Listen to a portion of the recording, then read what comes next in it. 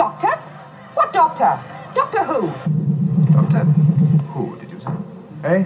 Doctor Who? What are you talking about?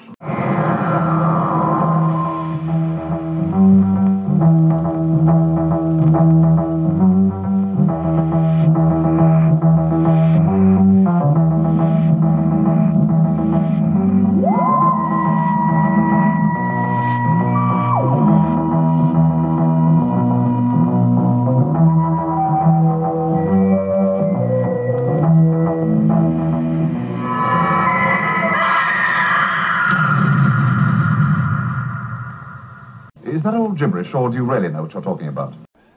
Well, welcome along to the latest of our specials, where we're taking a look at Gustav Lytton. Yes, Gustav Lytton. Did you know his name was Gustav? I'd read it. It's not. It doesn't feature in the programs, I don't think. It's not in the program, but it is in the Attack of the Cybermen novel, which was written by Eric Saywood. So I guess it's canon, isn't it? Yeah, I think it's canon. I'm not entirely sure that written by Eric Saywood is a badge of quality, but we'll get onto that. Okay. So these two stories that we're talking about, I mean, I don't know about you, but both stories for me, there are bits in it that I really like, and there's bits in it that I absolutely can't stand. And if those things that I can't stand weren't there or were better, I think I would like the stories even more. Yeah, they're a weird pair of stories. Eric Saywood himself describes the script for Resurrection as the worst script ever written in the history of man, which I think is a bit of an overstatement. But they're a really weird pair. I'll throw my my sort of hat into the ring at the moment. I prefer Attack of the Cybermen to Resurrection of the Daleks, and I think that's because Colin by far, but I think Attack of the Cybermen has some humour to it, and it's they both have the same strengths and weaknesses, and boy, there's some weaknesses in these stories, but there's also some good strengths. But I think Attack seems to have a bit of a tongue in its cheek, whereas Resurrection is completely po-faced and thus comes across as quite infantile, I think, quite grim, and it strikes me as that Resurrection feels like it's the teenage story. It's like the 15-year-olds written it, whereas Resurrection feels like sort of the mid-20s, where it's got a bit more life under its belt, and it realises that not everything has to be super grim and dark. But they're definitely thematically very, very similar. I mean, I suppose perhaps the thing to ask is, could you sum up the plots? No, well, I mean, really, I mean, today we're just focusing on Lytton, aren't we? But so we're coming back to both stories when we do the 80s Cyberman, when we do the 80s Daleks, when we do the Davros episode. Yes. We'll be coming back to these stories quite a bit. But yeah, there's an awful lot in these stories that don't make sense. And I think the biggest problem is there's just too many plot lines. It feels like a first draft on both of them that you know, because whenever I write anything, I'll write it and I'll think it's the best thing ever, and I'll read back through it and then go, oh, let's take this out and this out and this out. And I get the feeling this feels like a first draft, like he's just written down 15 pages of notes, and then they went, oh, that would do. It's really, I've got this sort of weird love-hate relationship with Eric Saywood's writing and his script editing. I think the man has an ear for dialogue. He writes some cracking dialogue, but I think he has no concept of plot or linear storytelling. I just don't think he's got it in him. You've just almost word for word described your feelings on Stephen Moffat. Yeah, they're very similar. Well. Yeah, very, very similar writers. It's like if you see some interviews with Terence Dicks and people like that, and there's also a written interview, sadly not filmed, with I can never pronounce his name. It's the old Universal Monsters writer, Kurt Siodmak. I can never pronounce it. I've never heard it said. And they're basically they're old school writers where they can pull a plot together out of nothing, and it's a real talent, I think. Whereas I think Eric Saywood and certainly Stephen Moffat, they're both dialogue writers. If someone else had a plot, if someone else comes up with the plot and goes, "Can you flesh out these characters for me?" Oh my God, you are the winning formula there. Yes. But ask them to do the plot as well, and it just doesn't work. I mean, the Resurrection, I was going through trying to sort of jot down what the plot points are, and I got to about 8, and I thought none of those 8 make any sense whatsoever. No. But when you're watching it, it's one of those. I'm not a great fan of TV or films that you watch and you switch your brain off, but you can enjoy. Sometimes you can enjoy it. Sometimes it's a good, like I like a good Godzilla film, and I would never claim that they're particularly watertight plots. But you're watching this, and I think Attack covers up the lack of plot better, whereas with Resurrection you've got a more limited group of people, more limited sort of locations, and you start to, when they're wandering around the warehouse for the umpteenth time, you start to think about the plot a bit more, and that's when it loses it for me. It's like, and it's also horribly serious. It is very serious. It is very po-faced. There's not an awful lot of humour in there.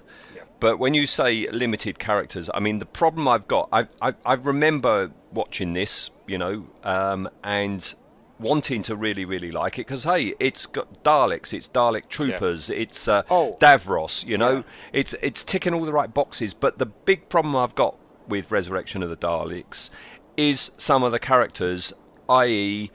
the hideous planks of wood that we've got in here, the atrocious acting from some of the people, and the miscasting of the play school woman. Awful. Chloe Ashcroft cannot act at all. Rodney Bewes, I love the Likely Lads, but in this, no, he's not convincing in the slightest. And when he tries to say, "I'm a Dalek agent," and tries being, serious, it's pathetic. Like, oh dear. I think my third note down is Rodney Bewes is annoying from the get-go.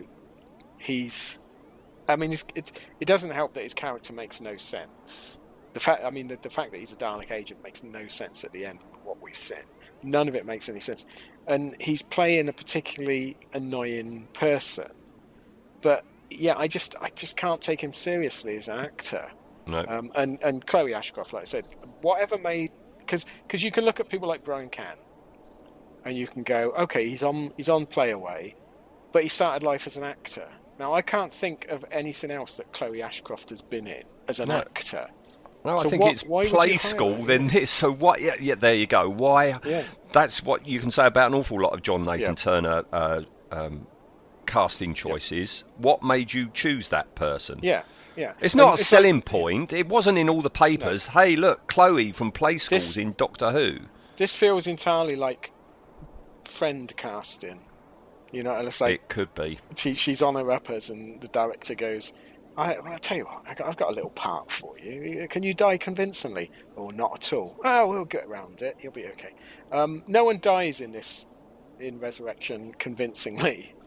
Everyone dies in a particularly embarrassing fashion.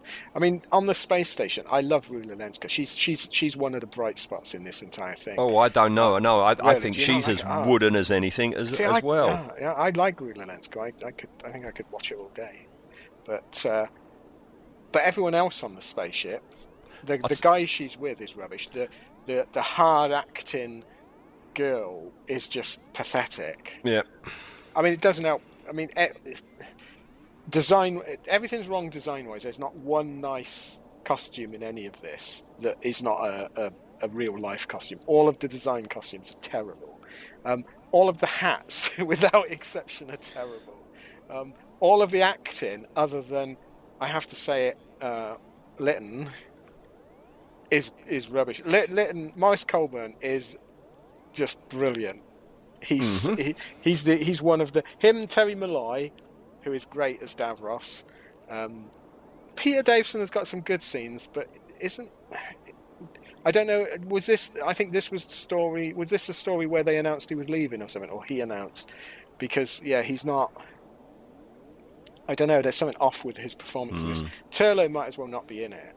I like Turlough as a character, and I like the actor Mark Strickland, but he might as well not be in it. And Tegan is like, she gets injured midway through and spends most of the time laying down.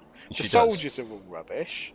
The replicants, I can't see what they bring to the story. No, it's just it's wall to wall shoddiness. The Daleks look awful. Let's go through the shoddy bit by bit, shall we? So, the first shoddy time... Ted, shoddy. Yeah, as I say, we're just focusing on the Lytton moments. Okay, yep. So, the first time we see him, it's right at the beginning. We've got, we see him in police uniform with two constables. Yeah, looks good. One of the constables is the... he's also the constable off of Goodnight Sweetheart, isn't he? Is he? Yeah, I think so. I recognise him. Oh, did he own his own uniform, perhaps? I don't know. Okay.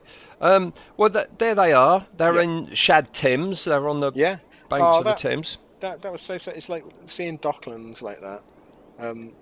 It's gone, isn't it? I remember when it was all grubby like that. Yes, yeah. I mean, many a time I used to walk through there. Yep. Yeah, it's all gone. Yep. Looks good, though. I mean... It's dead atmospheric, isn't it? And and there they are, and they've gunned down this bunch of escapees in second-hand outfits. Yeah, so I've got that. Old costumes galore. It reminded me. Did it remind you of Destiny? No. I was thinking of Blake Seven. You know, when Serverland's on the planet bidding on the slaves and that, and you've just got any old outfit that they could find. It is, this is the classic. And Destiny of the Daleks did it as well with the slaves, where it's like, go into the BBC costume department and just grab what you want. Yeah. And this is the right mishmash. Can't say the word. I noticed a Pirate Planet helmet in there. Yes, yeah. There's a few things. I mean, there's one guy wearing a almost like a British World War II battle dress. I was thinking, what? It's so strange. But it's quite a strong opening, but I don't know whether it is the right sort of opening for Doctor Who. Yeah, so these run out, these policemen appear and machine gun them down. Yeah. This is Eric Saywood, so they get machine gunned. And Lytton gets a nice close-up when he walks into frame, and he uses what looks like a kiddie's toy radio or something. Yeah, he looks good in uniform. He looks excellent. And he makes the dead bodies disappear. Yeah. And himself, and the weapons of the two constables who stay behind. Well, I don't understand this. So this effect that they use is the same one they use for the time corridor. So I'm presuming that they're sending them back into the future, which makes sense. You don't know what bothers laying about. But later on, they sort of maintain that you've got to go from the warehouse because that's where the end of the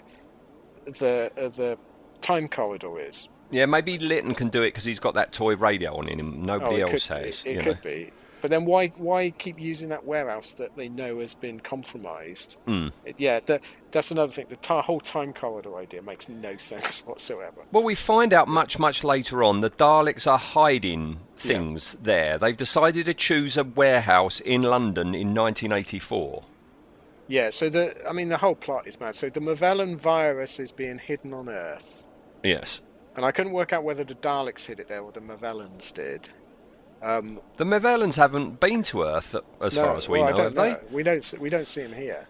They won the war, but we don't see them here. But they just decide to hide this in the past. I don't know why. Why in the past? I don't know. Why are these 2 points linked, other than this vague thing where they say, "Oh, we wanted the time corridor to lure the Doctor in." Why did you want to lure the Doctor there? He foils your plans every time. Don't do it. And then right at the end, they're going on about they're also going to use the thing for taking over Gallifrey. It's like, what? Do one thing at a time, Daleks. Too many plots. Too many plots spoil the episode. Yes.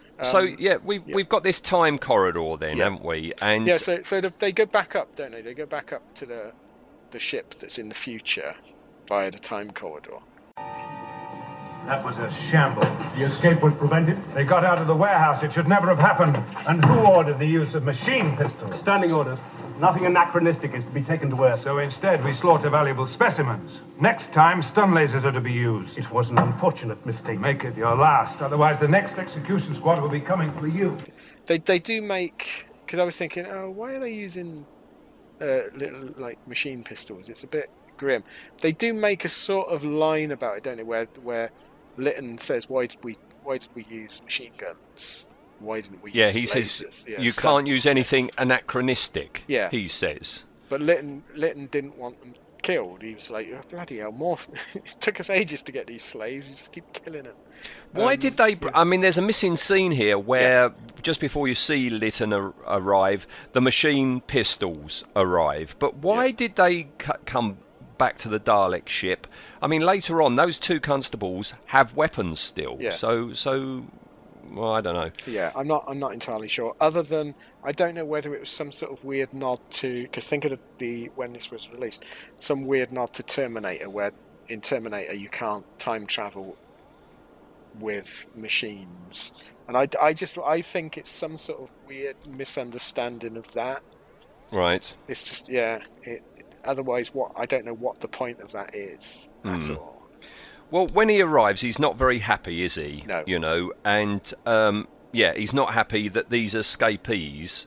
Apparently, these escapees were escaped prisoners. Yes. So these escaped prisoners were on the Dalek ship and What were they doing? What were they doing? You never see another escaped prisoner on that ship. Because unlike most Dalek stories, there's no mine to work in here. Because normally Terry Nation, he likes to have a mine for people to work in, unless there's perhaps there's a holodeck mine for them to work in on the ship. And the Daleks are so logical, they've got to go. Well, we've got a holodeck mine. We've got to have slaves in it. I don't know what these prisoners are doing. At first I thought, I wonder if these are like the original people that they've now replicated. You know, they've created. Copies of, but they never really mention that. So are you suggesting that those people we saw, they were important people, they've cloned them and they're off doing whatever they're doing on whatever planet they come from, and these are the originals which you put to slave labour, and then they decided to try and escape? Yeah, I mean, that's the only thing I can think of as to why they would be on the Dalek ship. I mean, what else, unless they're, like, I don't know, polishing things or cleaning up. Lytton is dressed as a police officer, right? So presumably he and those other two guys are transferred down to 1984 London and somehow get some police outfits. I don't know if they go to a fancy dress shop or they just nobble some policemen. Pistols. And machine pistols as well, yeah. I suppose in the post-Next Generation Star Trek world, we can sort of go, well, they might have replicators, mightn't they? I don't know. But yeah, I get the feeling, because this isn't the first time they've gone to Earth in 1984, is it, via this time corridor? So I don't know how long they've been prattling about in this warehouse. But yeah, Lytton, did they kill some policemen and steal their uniforms? Were the policemen armed with automatic weapons? Yeah. Seems unlikely. It's all very odd, this, because, you know, this isn't... I mean, the Dalek ship isn't just sitting there in the future. It's on the way to a space station, isn't it? Because the next time we see Lytton, he's in a very Federation trooper boiler suit, but with, like you say, the most atrocious beaky cap. Yes, these caps are really stupid. I don't know what they were thinking of. I get the feeling they're trying to do a little bit of the old Imperial cap from Star Wars, something like that. But well, they cocked it up. Yeah, it looks awful. It looks like someone's made him a cosplay of a crow, because the peak literally it comes out like 8 inches, doesn't it? And it's pointed. It's a proper beak. Yeah, they are. It's rubbish. He's Captain Beaky. Yeah, that's it. Commander Lytton, no, Captain Beaky. That's going to lose a lot of the audience, isn't it? I'd forgotten these caps, because I remembered the Thunderbirds caps later on, and I remembered the Dalek helmets. But then I saw these, watching it the other day, and it was like, oh, what's this? You wouldn't want to wear that while you're cosplaying, would you? No, no one's gonna cosplay as Lytton in this getup at all. No. All right. Well, he commands the ship to go to battle speed, and we've got to fast forward past all the atrocious acting that's going on in some of the other subplots. We get this bad video compositing as the Dalek ship attacks the space station, and then docks on with the world's wimpiest lasers. The video effects in this era, they're not good, are they? No, we're used to that, though, aren't we? We know from the planks of wood on the space station that they've got a prisoner. But this is weird as well, isn't it? So we know it's Davros. Everyone knows it's Davros, but they maintain this sort of mystery. Who's the prisoner? It's Davros. They show Davros at one point. And then these people, they know they're guarding Davros, yet they're surprised when it's the Daleks that are attacking them. Yeah. Who do you think it was going to be? It is a good entrance by the Daleks, though. I like the way when they first come in. You've got some really good music. Well, this is, the music's really good in this. I like the music in Resurrection. And this battle scene, because this is the bit they would show on all the trailers beforehand on this, and it's really good. It's like the Daleks coming around, and then they immediately go, "Run away, run away!" Because they've mined the floor, and the Daleks didn't think of this. Didn't even spot it. Yeah. Do you get the feeling that Uncle Eric, your namesake, he doesn't really like this program, does he? He doesn't like Doctor Who. In what way? Well, because he writes the Daleks as totally useless. Yes. Yeah. So the Daleks are useless, and the Daleks need Eric Saywood's creation. They need Lytton, otherwise they're useless. And the Doctor's useless in this. And almost every Eric Saywood story, the Doctor's useless. He's sidelined to the point of why bother. And I get the feeling that Eric Saywood just did not like working on Doctor Who. You've said before that he focuses far more on his creations. Yeah, that's all he's interested in. And as it goes on, it gets worse and worse and worse. And I don't know whether it's just he was bored with writing stories involving characters that he can't progress at all. You can't have any character development for the Doctor in this period in Doctor Who's history. You can't change anything. So it's got to be a boring character to write for. But most writers tend to, or most decent script editors tend to counter that. And I don't know. I just get the feeling that he would have been much happier on the Sweeney or the Bill or something a bit more gritty. I think he just wanted to do gritty, didn't he? Yes. And those bits he does. I mean, I think the guy he writes some good stuff as far as dialogue and scenes and that. He can't plot, but I don't think he's suited to Doctor Who at all. No. I mean, as I say, I used to like this because you got Daleks in it. You've got two Daleks blow up here, and we finally get this really decent shots of the dead Khalids, which I remember back then really liking, and I still really like them now. They are excellently done, I think. Well, I was a teenager when this sort of came out, and I loved it. I thought this is what Doctor Who should be. Oh, gritty. Oh, people getting killed. And of course, you watch it now, and it's so shallow. But yeah, I remember beforehand when they were advertising this, and it was like, oh my God, the Daleks back, because we hadn't seen them since Destiny. Actually, 5 Doctors won it. We saw one, but we saw one down a corridor. Yeah, don't really count. So this was amazing that Davros was going to be back, and it was going to be big battle scenes, and I think as a watch it live and forget about it, I think these sort of work. So I think it's only because we're looking into them, But as I say, I mean, there are bits like this that I really like, but there are other bits which counterbalance it and in some way tip it the other way. And it's like, if they were better, I think I would have enjoyed this story a lot more. There's the rudiments of a good story here. Yeah. And like I say, I think it needed another couple of passes by a different writer, or a team of writers or something, just to put a bit more into it. Yeah. Do you know why they're keeping Davros on the ship? Why? Yeah, he was why on keep him Earth, alive? wasn't he? He went back to Earth to be sentenced. But why keep him alive at all?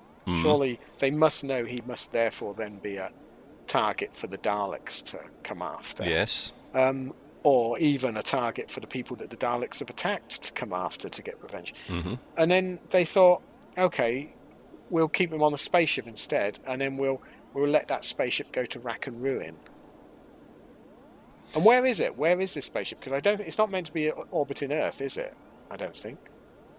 Well, maybe it is, because it's a time corridor. It's not a space corridor. No, but the Dalek ship isn't at the space station when we first see it. So no, I don't know. I don't quite know the geography of any of this. Okay. But one thing I did like in this battle scene is the alien walls are back. Oh yes, but they wobble so much later on. That was the problem. And there's milk crates everywhere, isn't there? Yeah, especially when he takes the panel off and you can see that's a milk crate that he's lifting off. I like it when they're sort of going, we're going to build a barricade. Because I imagine the set designer went, we'll put some milk crates at the back. It's in the shadow. You won't see them. And anyway, we're going to build a barricade. Let's use those milk crates. No. Yeah, and boy, don't they look like it. Yeah. All right, well, these Daleks, the surviving Daleks, they withdraw. They have a lovely argument with Lytton, don't they? Fools! I told you this would happen. They mined the corridor. We do not want excuses. The attack must continue. Only this time as I planned. You will show more respect for the Supreme Dalek. Your battle tactics won't work. Their position is too strong. You may proceed. We shall try your plan. But should you fail, you will be exterminated. It's a fabulous argument, because he's basically bossing the Supreme Dalek around. He's bossing him around. I like the way he's told off by another Dalek, saying basically show some respect to the Supreme Dalek, but he completely ignores it. Well, no one really shows any respect or is frightened of these Daleks. They're described as of having lost totally. They're useless without human help. Yeah, they're not a good showing for the Daleks in this one, I don't think. Also, I love the fact that, and this is not limited to this story, but it shows up so badly in this story, is why do the BBC guys never strip paint when they're repainting something? I don't think they've got time. Do you reckon and here, it's been globbed on, hasn't it? There's multiple copies. It looks like an old kitchen cupboard, that someone's painted over for the last 30 years. Like every summer, let's paint the kitchen. Should we strip it back? No. It's awful. Everyone moans about the Destiny Daleks, but these are really rough as well. Yeah. Doesn't get any stick. No. So Supreme there, he says we're going to try your plan, but you know what's going to happen if you fail.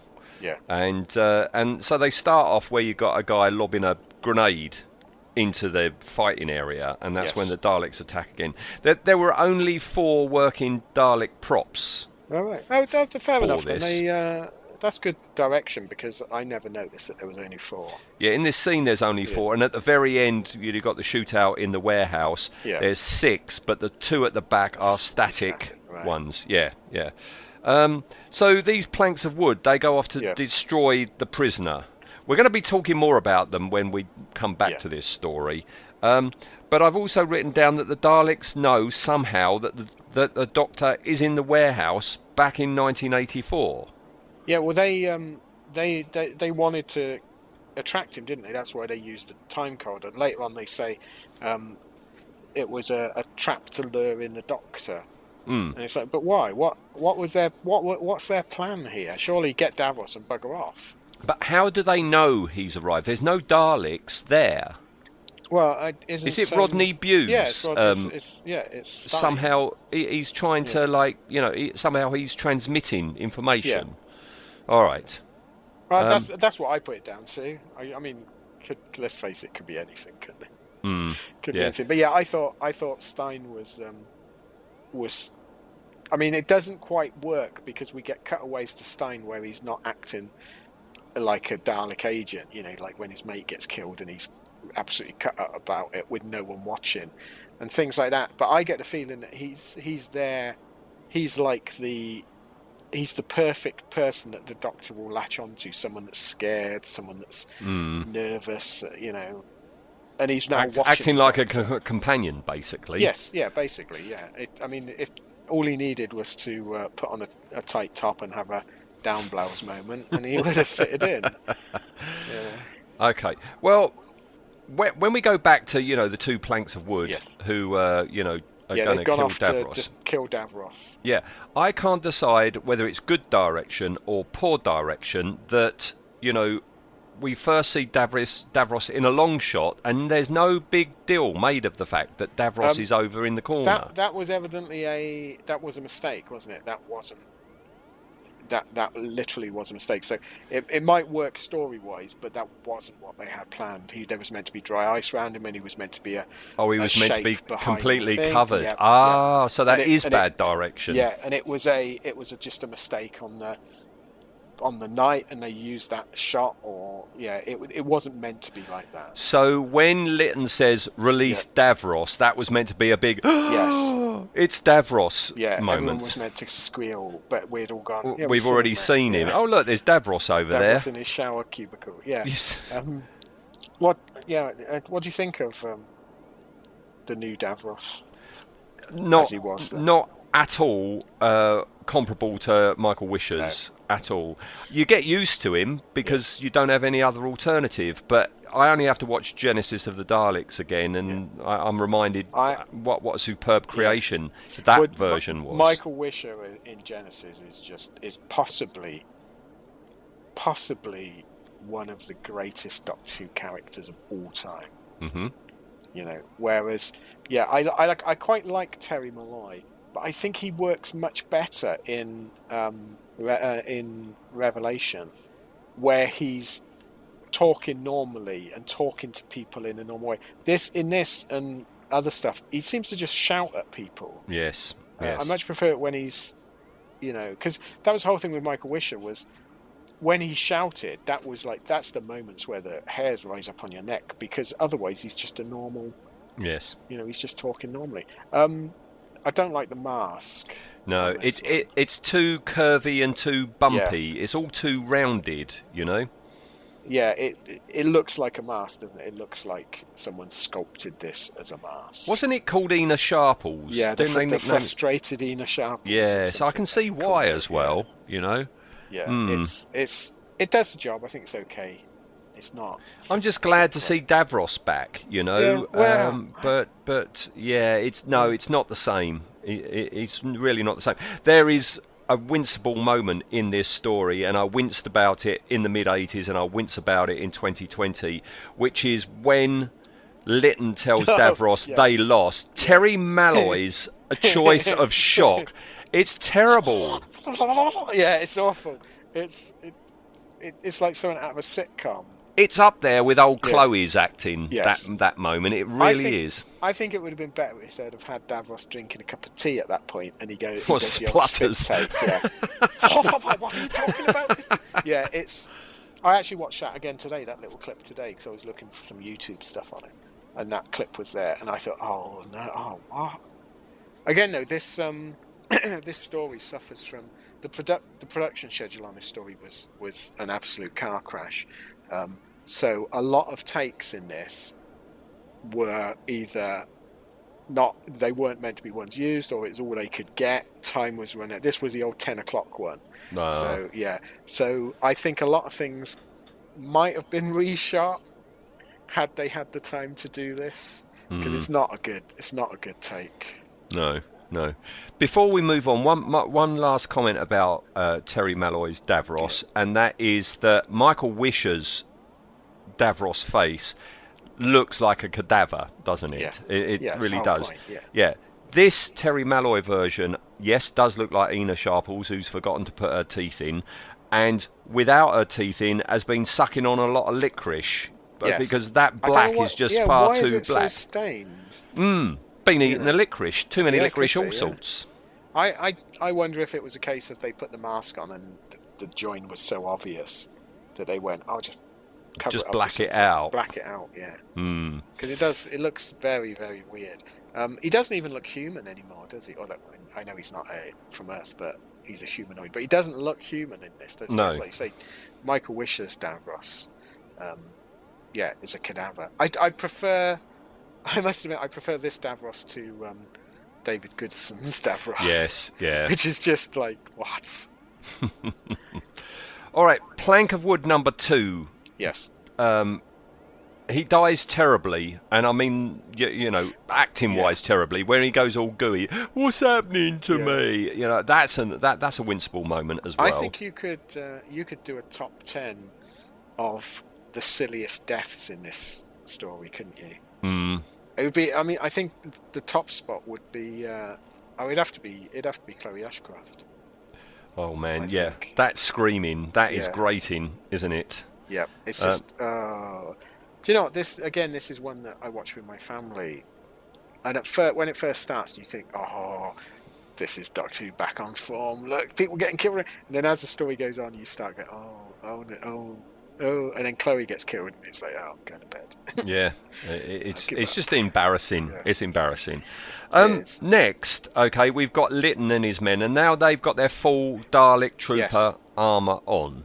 Now, you were referencing at the beginning, your highs and lows of the story. What do you think of this outfit? I like the uniform. I hate the helmets.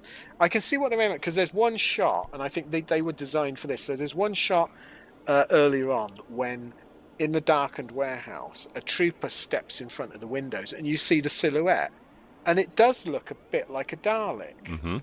And I thought, okay, that's quite clever. But then when you see them and they're not silhouetted, they look really stupid. See, you and I are having a rare disagreement. Oh, do you like them? Because I bloody love the helmets. Really? I love the whole look. I could very, very cheerfully troop at a con dressed as a Dalek trooper. Yes. The uniform, I like the uniform. I don't like how. Have you ever thought of making one? Right, here we go. I was just about to mention this. Have you got your bullcocks out? I am such a fan of this Dalek helmet. I can remember in the mid-80s, I had 5 years by that time. Back in like 1980, I had bought a Don Post Darth Vader helmet. Right? Yes. I've still got it, actually. It's up on my shelf. I've still got it.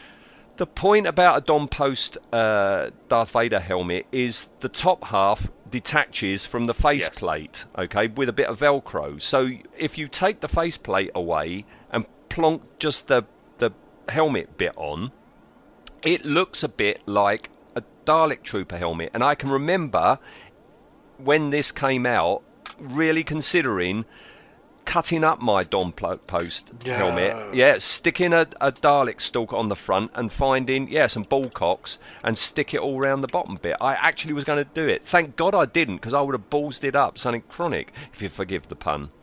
I'm just thinking of you thinking back, going, I destroyed a Don Post helmet. Yeah, that's what I would have done. I back in 85, I was no good. I didn't have a bloody clue what I was doing. I would have completely ruined it, Luckily, I never did. Do you not worry you that it's got a big dildo on the front of it? Then? What I don't mind that, because if it had been a gun and they'd been doing a sort of like Silurian third eye, glowing thing. That would have made sense. But I wouldn't have liked that. I like the fact that they've got, a dildo on the front, but... What's it doing? Its only purpose is that Lytton grabs hold of it. It's a handle for taking the helmet on and off, I suppose, That seems to be the only purpose for it. But no, I disagree with you. I love the helmets. The bit I don't like is the visor, the clear bit. Afterwards. It's patently a motorbike. Yeah. One of those, or safety mask things, because you can see the two holes that are meant to clip inside the helmet are just there, aren't they? Yeah, I mean, you can. It would be fairly simple to make, because it looks like it's a safety helmet, with a plastic skirt round it, fiberglass skirt, and stuff stuck on it. So I think you can make one. Weirdly, though, I went to a convention. When would that have been? It would have been about 80. It was when Sylvester McCoy, so 88, something like that. Went to a convention at a local school in Oxford, and in the auction they had John Nathan Turner was a guest, and he bought loads and loads of props and bits, and he was basically saying, which I respected him for, that the stuff started to go for very high prices, and he said, no, the kids in the room can't afford that. So he was like, he sold it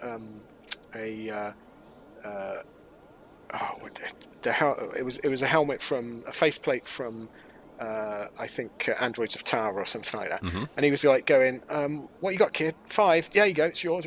And he sold one of these helmets, and I think it went for about 40 or 50 quid. Yeah, it was. Yeah, so you'd have loved that. I would have. Yeah. I mean, if I see somebody selling one and I could afford it, I'd have one. I really would, and I would troop in one. I mean, you know, I'm a Federation trooper, aren't I? Yeah. But I could easily hanging alongside that a Dalek trooper one, and I would happily go out as one of them. They got a touch of the Death Star helmets about them, haven't they? In uniforms, they look like the Death Star. You know, the samurai style. Yes. Yeah. Draconian Marauder style helmet. I just don't like. It's never been something I looked at and thought that's macho. What do you think of the body armor? Because that's a bit Star Wars. The chest plates are a bit, stormtrooper style, aren't they? I like the colour coding on them as well. Yeah. When Lytton's got his helmet off, the outfit. I love that outfit. I think it's really good. It's very sort of stormtroopery stroke. I mean, it reminds me very much of modern stormtroopers, of the Spaceball armor. It's that stuff. But yeah, I like that. I think it's a really nice uniform. I can see myself wearing that at a convention. I'd like him. I'd carry the helmet around, I think. Before we move on with the story, right? Lytton. Let's just have a little talk about Lytton, all right? Yep. He is the head of this group of Dalek troopers, right? Yes. Working for the Daleks. So the Daleks have hired him, because we find out in the next story that he's from a race of warriors who are mercenaries. Are mercenaries. So does that mean all the other Dalek troopers on board are fellow mercenaries? I think so. I think there is people. I mean... Right. I get feeling there. I don't know. It's never really said, but yeah, I always took it that. And again, it's this thing of the Daleks are useless, so they need to hire Eric Saywood characters to help them get through. So I imagine that these are all his men. Well, coming up, he talks to a revived Davros, and Davros is very dismissive. My Daleks don't need troopers. Who are you? Commander Lytton. Commander, my Daleks do not need troops. You'd still be in prison or dead if it weren't for my men. You speak as though my Daleks are no longer capable of war. A lot has happened during your imprisonment. The war with the Morvellans is over. Yes, although casualties were very high. It is to be expected. I'm talking about Dalek casualties. Dalek casualties? They lost Davros. They were totally defeated.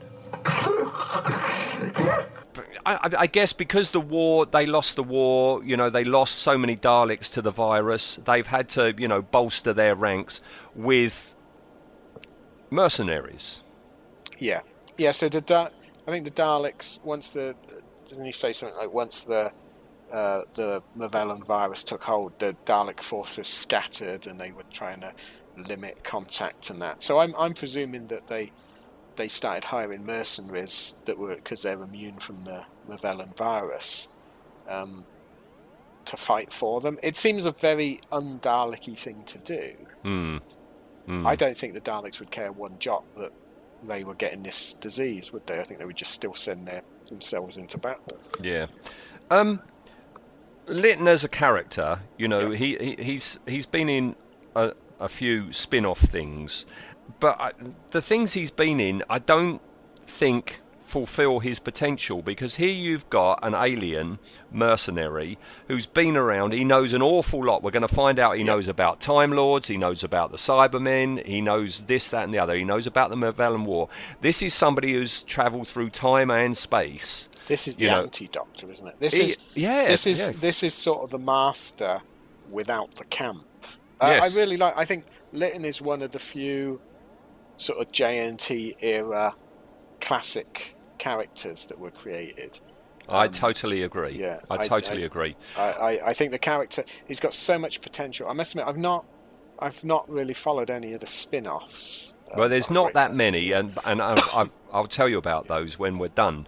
But I like the idea that, because he quite gleefully tells Davros that the Daleks lost the Mervellan War, and I like the idea, rather than him just reading up on a computer about it, he was actually there. He's experienced some of these wars. He's seen the Mervellans. He's fought maybe alongside Daleks against Mervellans. Well, he's got zero respect for the Daleks' fighting prowess, and I think you would only get that if you've seen them fighting. So yeah, I agree 100% there that he's been fighting with the Daleks for a while, and I can see this being part of his downward arc, where he could see that just fighting for someone that can afford you probably isn't the most isn't the best thing to do if you're worried about sort of honor, is it? It's because you're only as good or as well led as the people that can afford you, and I think he's got no respect for the Daleks as a warrior force. I love the fact that in his conversation with Davros,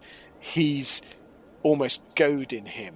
I think he's seen straight away that Davros's weakness is his pride, and he's needling him every word he's saying. He's poking that stick in.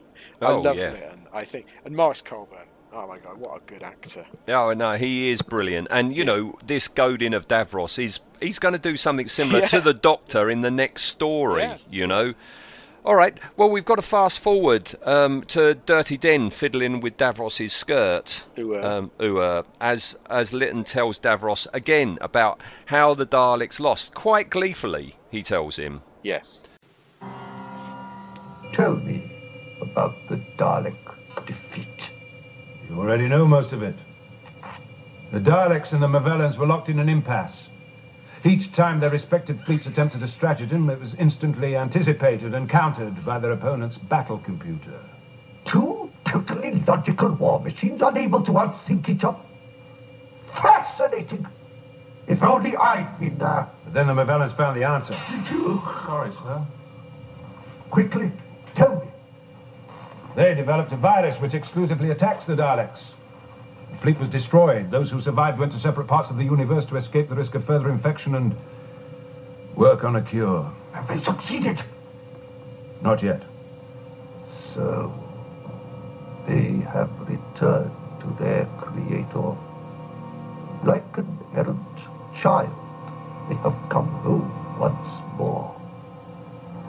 But this time, they will not abuse me. This time, I shall take my rightful place as their supreme being, and under my control, the Daleks shall once more become triumphant! Oh, he's loving it. He's loving it. This was Dirty Den. This was his first major role, wasn't it? Yeah, he had been in something else before, but this is the first time he got close-ups and things like this. Yeah, because he was finding it very difficult, wasn't he, as a convicted, killer. I don't want to say murderer, but yeah, he was finding work difficult, and then I think this director hired him, and then this was what kick-started his. Yes, he was on the up after that, wasn't he? Yeah.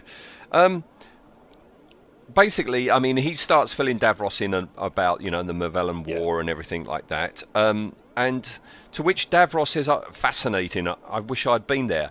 But wasn't he there? That's Destiny of the Daleks. That's when they revive him for that. This is another issue I have with this story, is that it's almost like Eric Saywood is saying, I'm going to wipe out Destiny because the fans think it's crap, so I'm not going to. But then he takes bits from it, and it makes no sense. Davros already knows that.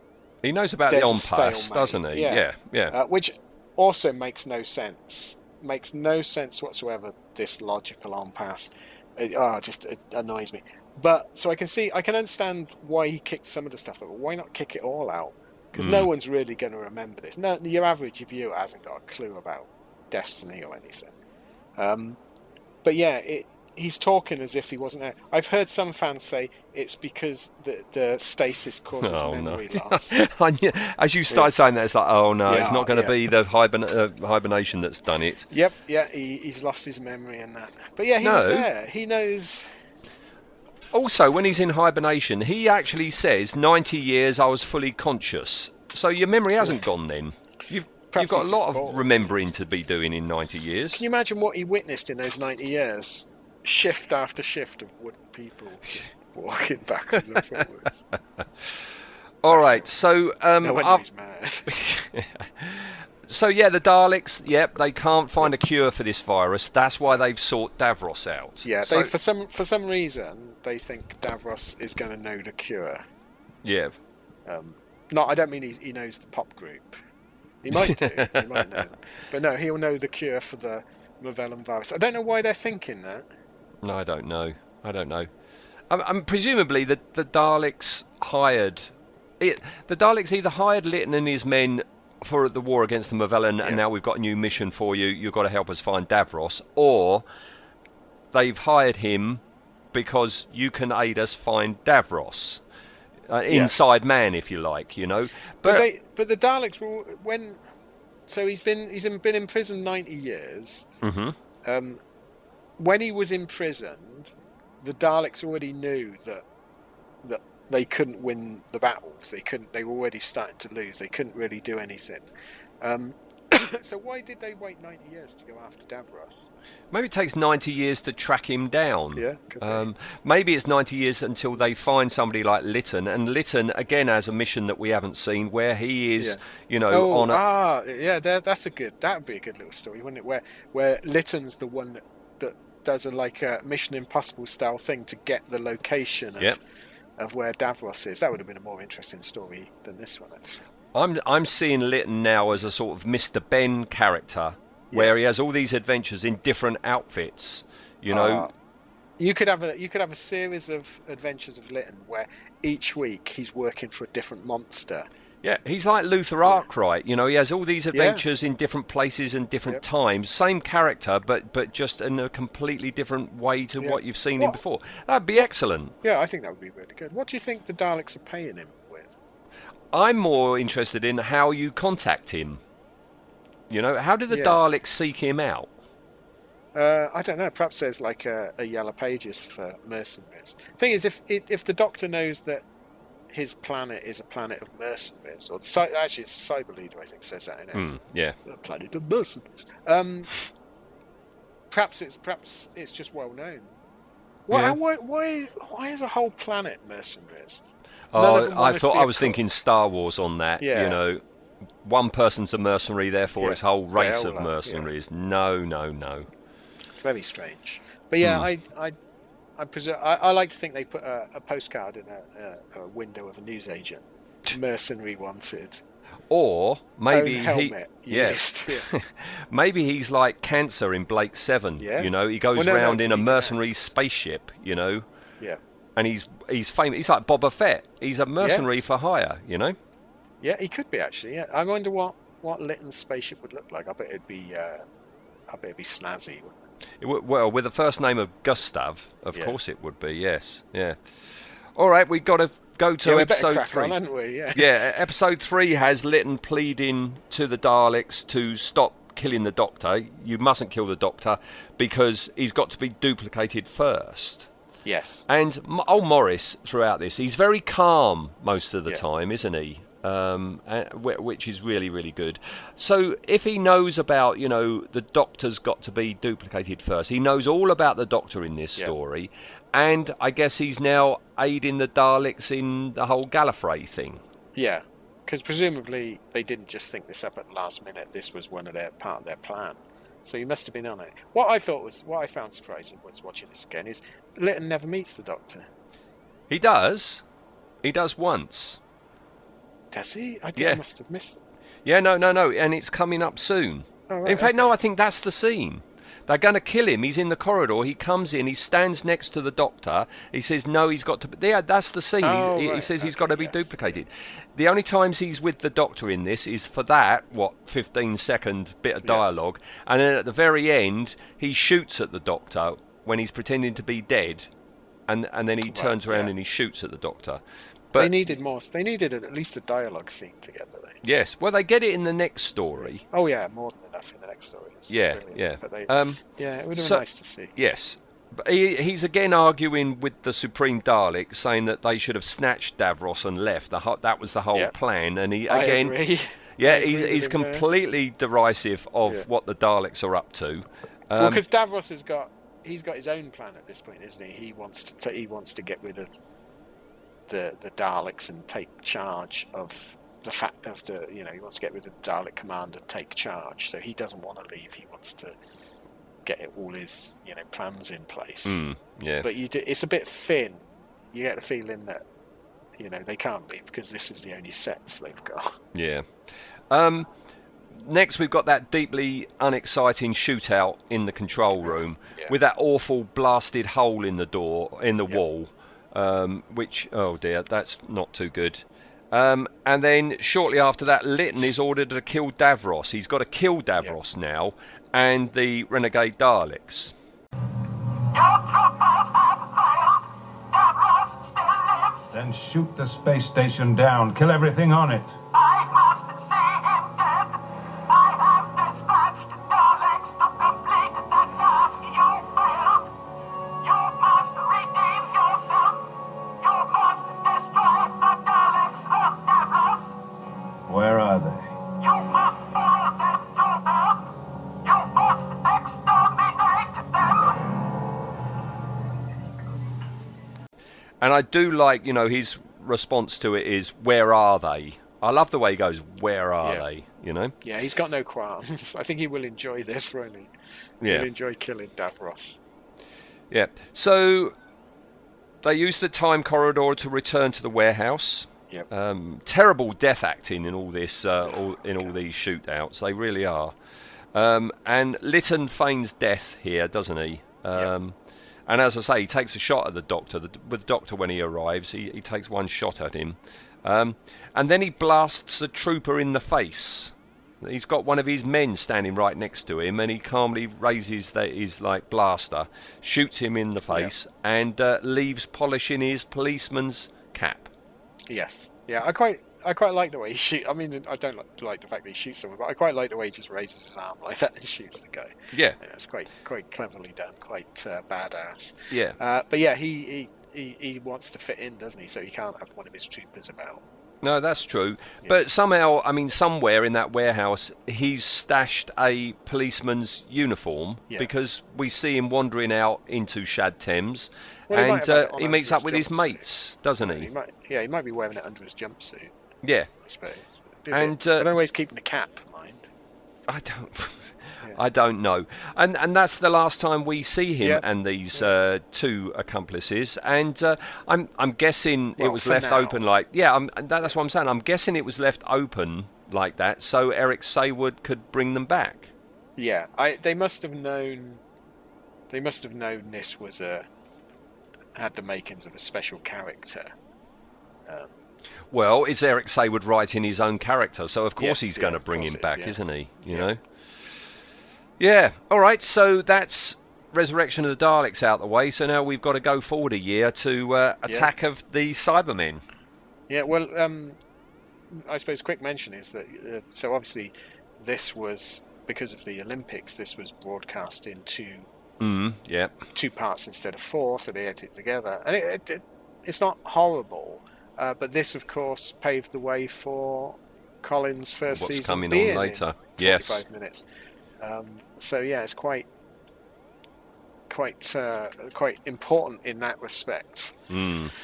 Because I'm still not entirely sure that the 45-minute format works. I don't like it. I mean, watching both these stories, for today, when I watch Resurrection of the Daleks, I've got the special edition, and you can choose whether you're going to have the 2-parter or the 4-parter. And Doctor Who is so much easier to digest in 25-minute chunks than 45-minute chunks, I think. Yeah, and I think Resurrection handles the 2-parter better because it was, like you say, it was originally filmed, written, and was meant to be 4 parts, and they've just edited it together. Whereas Attack is written for the 45-minute format, and I think because it's early on in the season, they just did not have the pacing nailed for these 2 45s. So it feels like one very long episode as opposed to the equivalent story you get in 2 episodes, I think, for these. But yeah, it's 1 year later. Glorious Colin is the Doctor. Yes. But we're talking about Lytton today, so unless it's Lytton related, we're ignoring all Colin, we're ignoring all Perry, we're ignoring any down blousy moments, and I know there are some in this, but some. So yes, the summer of '85, eh? All right. So, all right, let's start. And he's there at the beginning, isn't he? There he is, driving a Ford Granada. Lytton, the Boba Fett of Doctor Who, is driving a Ford Granada. That's his equivalent of Slave One. Yeah. There you go. Granada, you wondered what his spaceship looked like. It was like a space Granada. This is. I love these. I mean, I love most of the story. I've got what's the word? A non-logical love for this story. I love this first scene. The music, I have to say, the music in this show is awful. I've got it written somewhere in my notes. Terrible music, definitely. Yeah, and this, because there's lots of pastiches in this, and I wonder what Lytton's gangster music is a pastiche of. It would have been better if it was the Sweeney, if they'd done a riff on the Sweeney. I mean, that's what I'm thinking. Is it something else? Because everything else, every time we see it, like we get a Z-Cast pastiche and we get a Steptoe and Son, yeah. And this has to be something, and I can hear it in my head now. You know, the da da da da da. And it's one of those I listen to like every week, but it just doesn't fit. But this entire bit, this could be taken out and put into Minder or the Sweeney. Yes, it's superb. The dialogue is sparkling. I love Griffiths, and I love the characters. And it's just brilliant. And Lytton's superb in this. Maurice Coleman, he's so loving this. You get the feeling with this story is that everyone involved is relishing it. Yeah. You know, with the possible exception of the terrible Blue Peter actors. See, for me, Attack of the Cybermen, the first half is thoroughly enjoyable. As soon as they get to Telos, it completely falls apart. Well, they put Perry in a jumpsuit, don't they?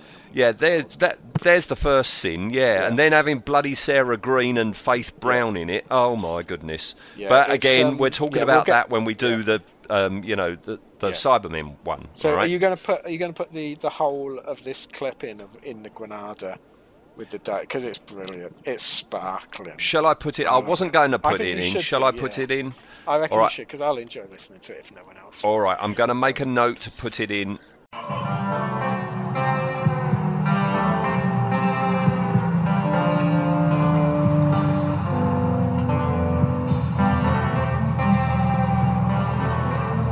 There we are, gentlemen.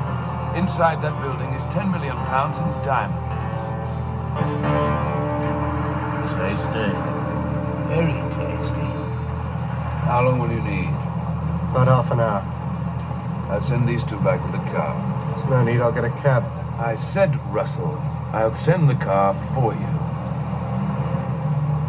Right. Don't look so hurt. We're not going back to the flat, we're doing the job today. That's all of a sudden, isn't it? You had something else planned. No, it's just that I was expecting a bit more notice. We go today. Without fail. What if I can't get the explosives? You assured me there'd be no slip-ups. Yeah. With 7 kilos of plastic at such short notice. I hope you're not telling me that there'll be problems, Russell, because if you are, I shall be very angry. But don't worry. I'll get the stuff. Good.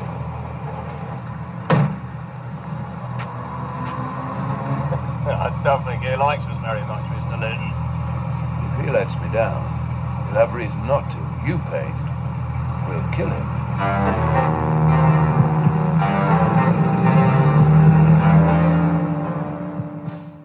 I have to say as well, as much as I love this story, the plot again makes no sense whatsoever. So Lytton is pretending to be a international jewel thief, yes, and he's got this plan to get £1 million. It seems so quaint now, doesn't it? £1 million worth of diamonds from this London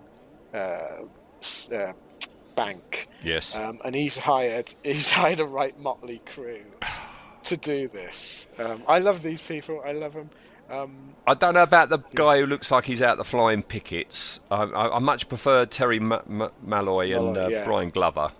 Yeah, Brian Glover he's my favourite thing, I think, in it. His wordplay with everyone is just amazing. What a good actor he was. He was a great actor. Yeah. There is one moment, just like Terry Malloy in the last story, when he's feigning, shocked scaredness. Yeah, he does. He looks to the camera and goes, "Ah!" Yeah, that. Yeah, a very Alexei Sale way. Very much so. Yes, yeah. But yeah, otherwise he's really good. So he's got some great dialogue, and I love it. So when he's trying to stand up to Lytton, and Lytton, and bless him, he's trying his best, but Lytton just runs rings round him. Yep. Intellectually, it's superb. It's so good. Yeah, as you say, they're going to rob this place. Yes. The others think that, it's all legit. They're going to rob a place of 10 million. Yep. Do you think, when they arrive, that we, the audience, are supposed to remember Lytton? Because it's only a year, isn't it? I think so, yeah. I mean, it makes me think now. Because they don't play on the fact that you should know this is nonsense, because it's played very as if they are robbing a bank, isn't it? Yes. So that's a good point actually. They must know that people will go, "Oh, I remember him. It's that guy from Howard's Way." Well, by this point, the mid-80s, the production team know that you've got slavish Doctor Who fans who hang on every word of every story. So they must assume that an awful lot will know that. Yeah. All right, so they're going to go in via the sewers. They've got this lock-up, haven't they? With a cover, a plate, and you can get down into the sewers from there. Yeah, I love all these scenes, and I like it when the flying pickets guy goes. He goes, "I used to use one of these when I was in the council," and he goes, "Well, this time it's for swinging, not for leaning." It's so good. See, this is what I find fascinating. He is an alien mercenary, but he knows all about British workers. Yeah, I get the feeling he's spent a lot of time in Britain on Earth of this time period, or he's one of those mercenaries that knows that he's got to immerse himself into it. The ideal cover. You can't stick out like a sore thumb, can you? I like the idea that Lytton's race, they age much, much slower than we do, and he has hung around on Earth for a very long time between adventures and stuff like that. Yeah, that could be. Or he's got some sort of Joe 90 ability to download someone's brain. Yeah, could be that as well. Experiences. Yeah. I'm glad he does that. No. When he's got changed, he's out of his suit now, and he's in his man from milk tray outfit. Yeah. His swanning about in the sewers outfit. Yes, and he's got a bit of high-tech machinery in a locker, hasn't he? We don't know what this is. Yeah, we're not entirely sure what's going on for a lot of this story, but certainly at this point, we don't know what he's doing or what his plan is or what's happening. We're sort of as bemused as the Doctor is throughout most of this, but yeah, he's got something alien there, hasn't he? And we know. Yes, and we've also seen the policeman, haven't we? Hovering about. Yeah, and I mean the place is being watched by them. Yeah. I don't know why. I don't know why they're watching the place where their boss is, but I think they're just keeping. I thought they're just keeping an eye on him. Right. But then they start following the Doctor and Perry, don't they? When they arrive, because this is where the plot starts to get a bit. What? So Lytton has sent out a distress beacon but he's sending it via another relay, and the police are watching the relay to see if anyone's picked up his distress beacon, so that they can report it back to the person that sent the distress. But none of this makes any sense. No, I was watching it, and it's like, what did you say, Colin? Do you want to say that bit again? Yeah. Well, the doctor says it as if we're meant to slap our heads and go, of course. Yes. And you don't. You go, what? That doesn't make any sense. Why would you be frightened of someone picking up your distress beacon? I don't know. Yeah, unless he was worried that the Cybermen will pick it up, but then probably don't have the transmitter 20 yards down a tunnel from where the cyber base is. Yeah. And who's he sending a distress beacon to? Well, I don't know. That bit doesn't make any sense. No. I mean, he's been contacting the Cryons, hasn't he? Yeah. From he's in Earth. he's in contact with the Crayola people, the crayons. Yeah. Crayons. So he's not talking to them. And it's definitely a distress beacon, because the doctor confirms it says it's a distress beacon. Oh, isn't it a lure because the Cybermen want the Doctor? Well, I don't think unlike do the they Dalek one. No, I don't think they know the Doctor's there. The Doctor's not part of the plan, is he? No, because when Lytton says about the Doctor, the Cyber leader is quite. He's like, oh, good, this will save us some effort because we can get his time machine. Yes. He's not in this plan. So I don't think... It would have made more sense as a lure than a time corridor would in the Dalek one. You know, Lytton's... But then why, if Lytton's actually a double agent and he's working for the Cryons against Simon, why would he take part in this to lure the Doctor? It's confusing. Confusing, yes. Sit back and enjoy the dialogue. Yeah, well, dialogue. I mean, you know, Lytton throughout all this has been casually insulting old Brian, hasn't he? Oh, pushing again, like with Davros, pushy. He's bored, isn't he, Lytton? Yeah. He's so intellectually far above everyone he talks to that he's like Blackadder. Oh, that is a very good comparison. Yeah. I like that's a very Blackadder line when Brian says, "How thick is the wall?" Yeah. And he goes, Not "Less thick than as you." Yeah. Yeah. So Lytton and Terry Malloy, they notice something approaching down the sewer. Yeah. At first they think it's the policeman character. No, they see him first, don't they? And that's why the policeman character Terry Malloy gets left behind. Yeah. I like the way old Morris, he's all concentration because he knows what's coming, right? Yes. He's just staring at it, and when they see it's a Cyberman, and I love this moment, I've never really noticed it before, when they see it's a Cyberman, Brian or Terry, one of the two, opens fire at it. It's Brian, isn't it? Yeah, is it Brian? And I guess the gun was too close to Morris Colburn, who really does jump and look startled when that goes off. The look on his face, he wasn't expecting it to be that loud, I don't think. And they are loud. Because, I mean, I love every time they fire a gun in a British TV programme, it knacks the cameras, doesn't it? It throws their gates and that off. So, yeah, you get that strobing on the screen. But, yeah, Morris, he wasn't quite ready for that. No, he wasn't. Well, this sewer down in it seems to have a sliding door.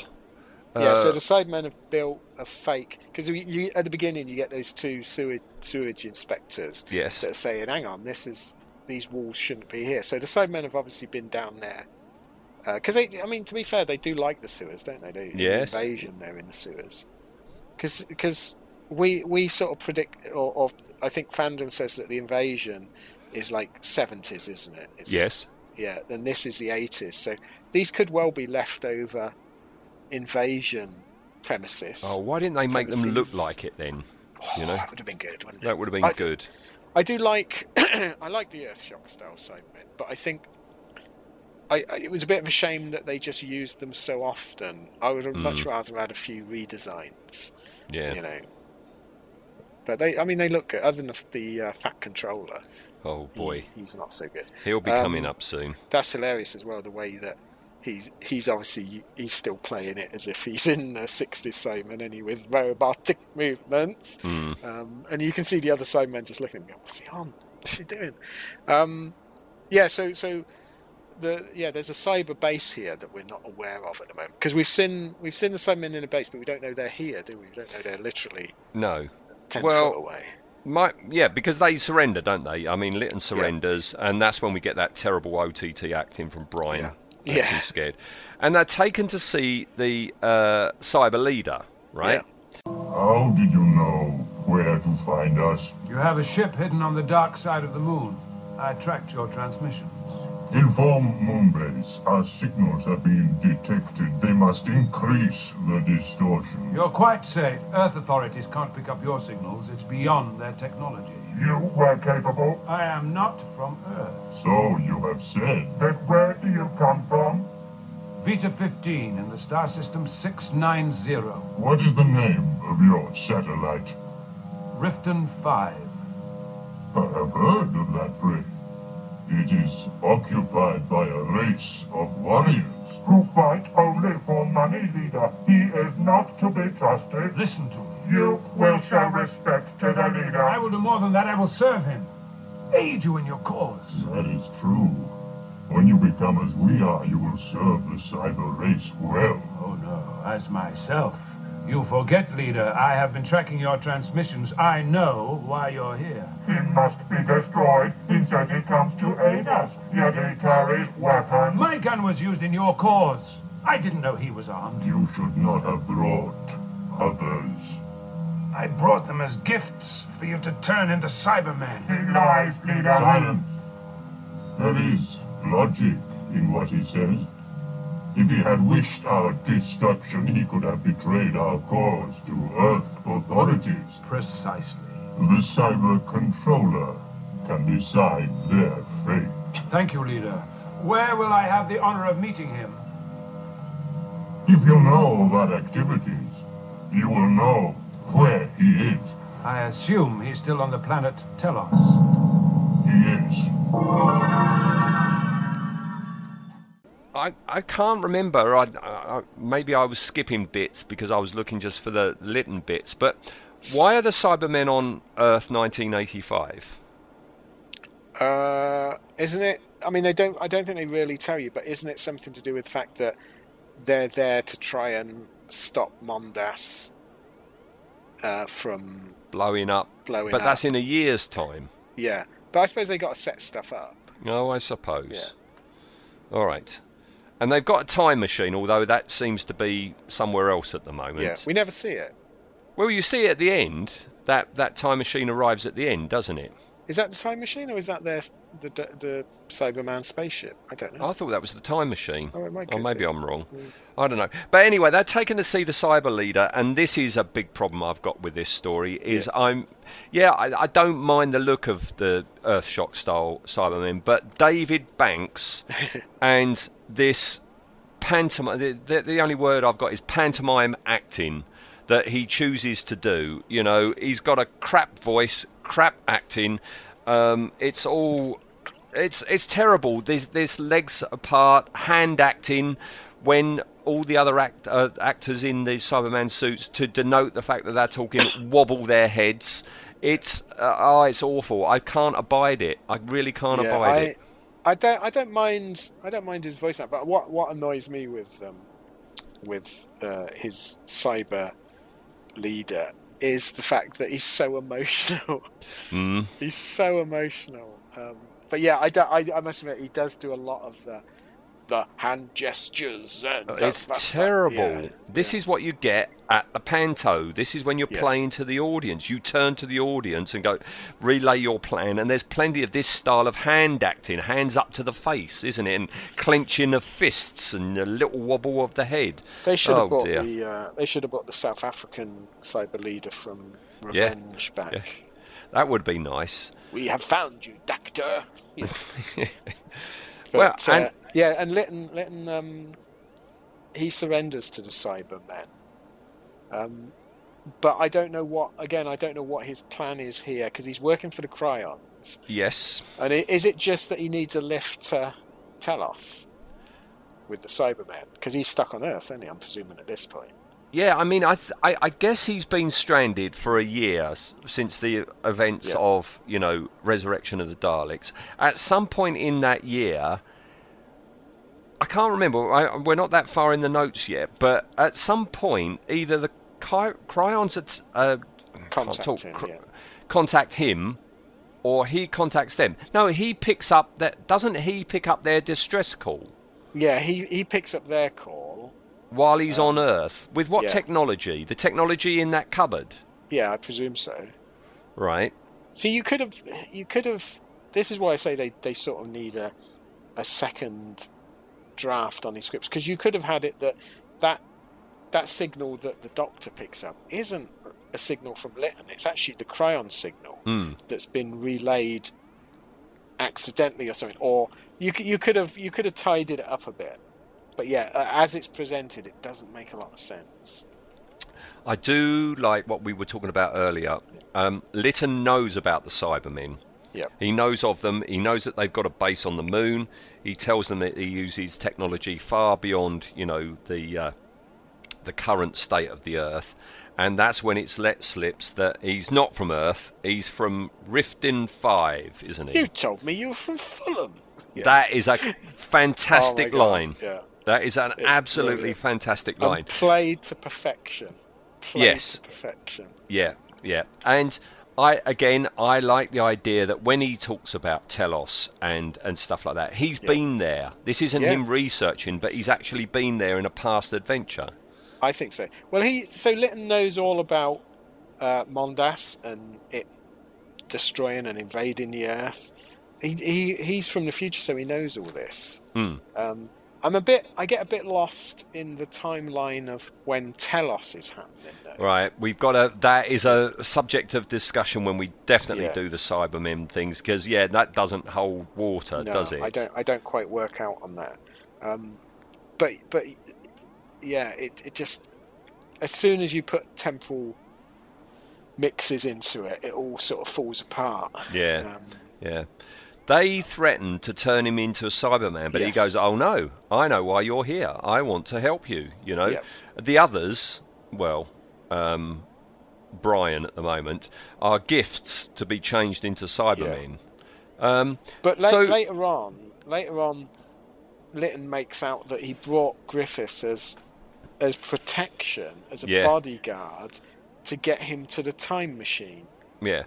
I mean, Lytton at the moment wants to go to Telos. Yes. Yeah, he needs to get to that time machine, doesn't he, for some reason? Yeah. Everyone wants to get to the time machine, I think. But the time machine is the ticket to Telos, is it? But it just doesn't happen to be on Earth at the moment. Yes. I presume, yeah, because they must be using the time machine to go backwards and forwards from Earth to Telos. But where does the time machine land if these Cybermen are all living down in the cellar? Does it arrive down in the sewers? I don't know. Or has it got a teleport? I don't know. Is it in orbit? And it? Actually, no. You're right. Later on, they say the time machine is landing on Telos, so it must land. Yeah. Yes. Right. Yeah. I don't know. He says, "I want to help you." Yes. Okay. And that's when the cyber leader says you're going to be taken to see the cyber controller on Telos. What they don't say, how can you help us? They just take it, all right, then you can help us. Help us do what? Yeah, I don't know what. He says, I'm here to help you, and they go, we'll take you to see it. But he might be meaning help them do their shopping, help them redecorate, help them across the road. Yeah, it doesn't. What do they need Lytton for at this time? I don't know. That's valuable enough that they take him to see the Fat Controller. I don't. Yeah, Again, I think there's possibly some plot points missing. Yeah. Here that we're not getting. We've got an awful winceable moment, which is when the cyber leader decides he's going to squeeze Brian's head. Oh, God. Just by putting his fists on his head. Yeah. Do you believe for 1 second that he's exerting any sort of pressure? No. It's stupid.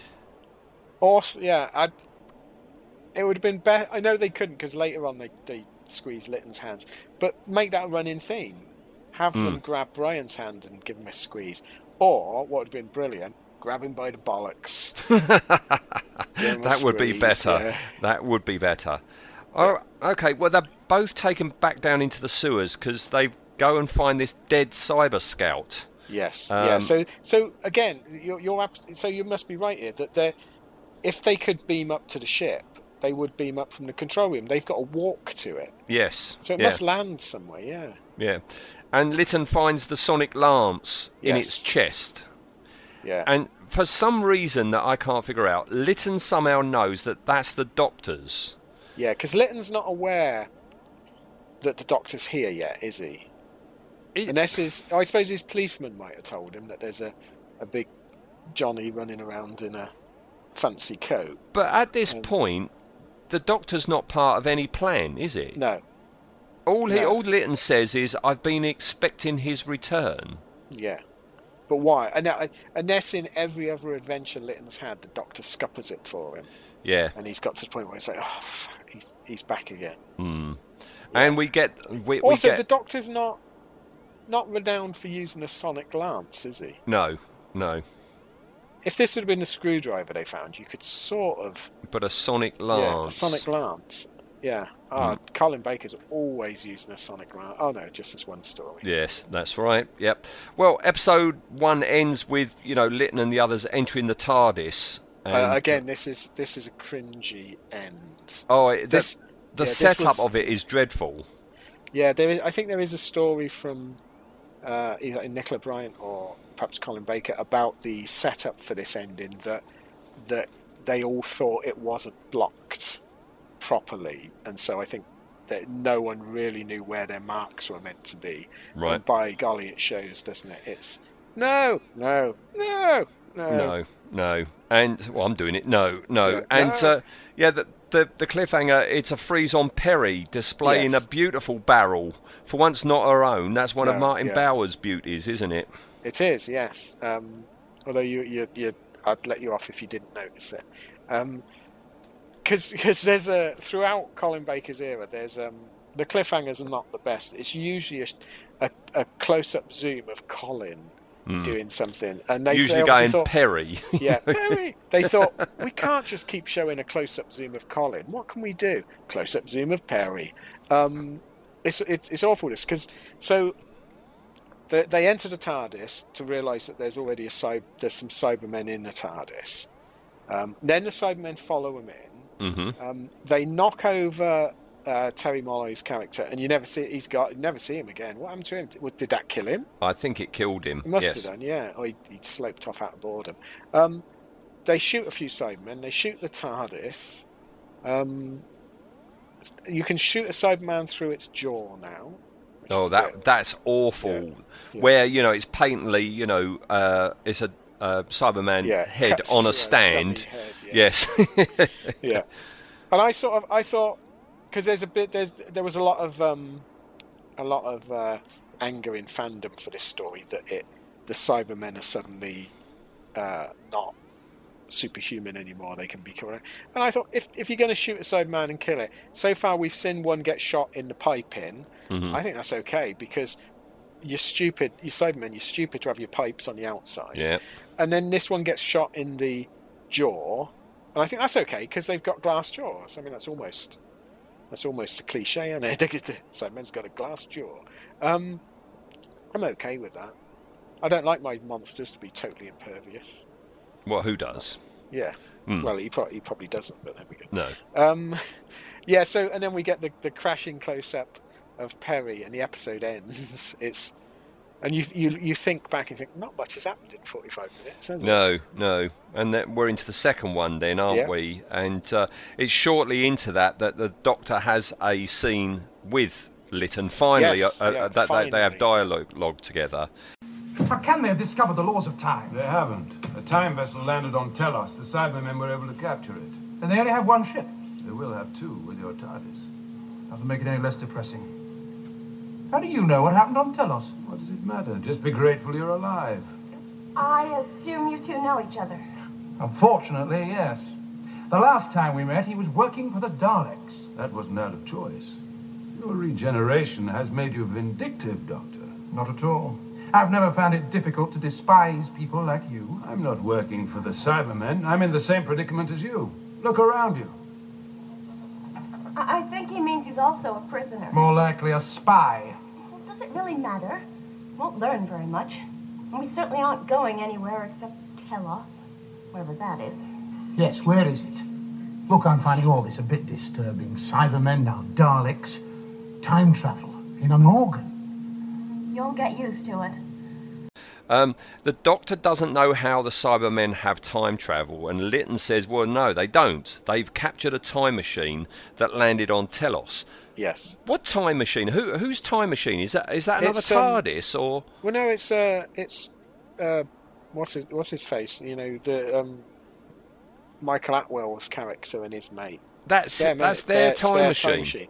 Because later on, the Cyberman goes, "Who was going towards the time machine?" And he goes, "Is it Briggs and Stratton or what?" I think it's Briggs and Stratton. Sounds like a lawnmower. No, Bates and Stratton. Bates and Stratton. Yeah, Briggs and Stratton. That is a lawnmower, isn't it? I'm sure. It's a diesel It should engine. be. Yeah. And he says, of course. It's there. And so I think it's their time machine. Which would make sense. Otherwise, how would they pilot it? They're very secure in being able to pilot it. But yeah, so they presumably landed on Telos by mistake. The Cybermen have grabbed their ship, worked out rudimentary how to use it back to presumably 1984. No, what are we on? 1986? 85. 1985 Earth. But then when the cyber leader or the cyber controller knows the Doctor's there, they sort of, it's almost like, we don't need our crappy one anymore. We'll have the TARDIS. We'll have the TARDIS. Everyone's after the TARDIS in this era, aren't they? Yeah. I mean, you say rudimentary. I mean, that time machine has got to be rudimentary because Bates and Stratton don't strike me as being too bright, and yet they can pilot a time machine. Why would they go to Telos? Maybe because they're not too bright. They decided to go there.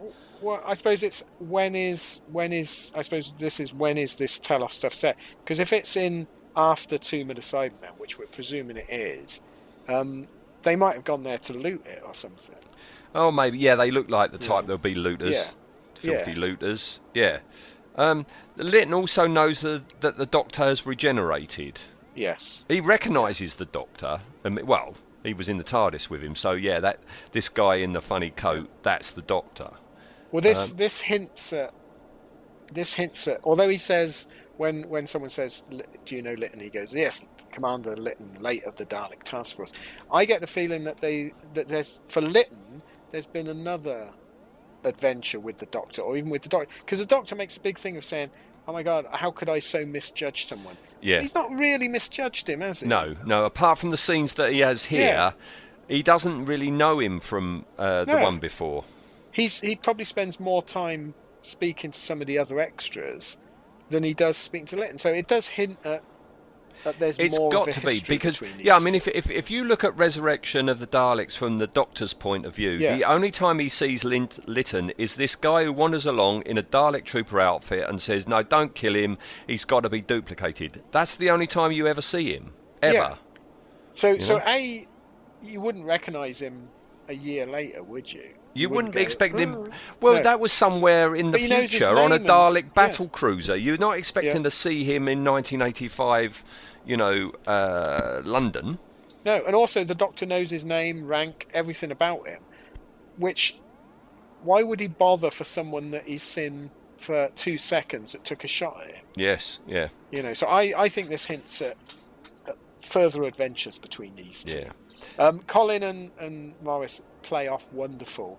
I think I want to say they knew each other.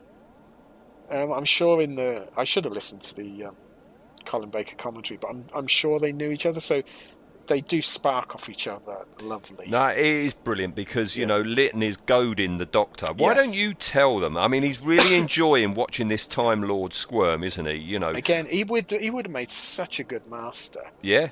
Yeah, because he's stirring the ants, isn't he? He's like he's bored again. It's like, I'll poke these, and I love it when he's talked to Perry. And have you not told her, Doctor? Yes, the way he's saying it, it is really good. Why don't you tell him about what's going to happen next year with Mondas? I'm glad they kept the original date of the Mondas invasion as well. Yes.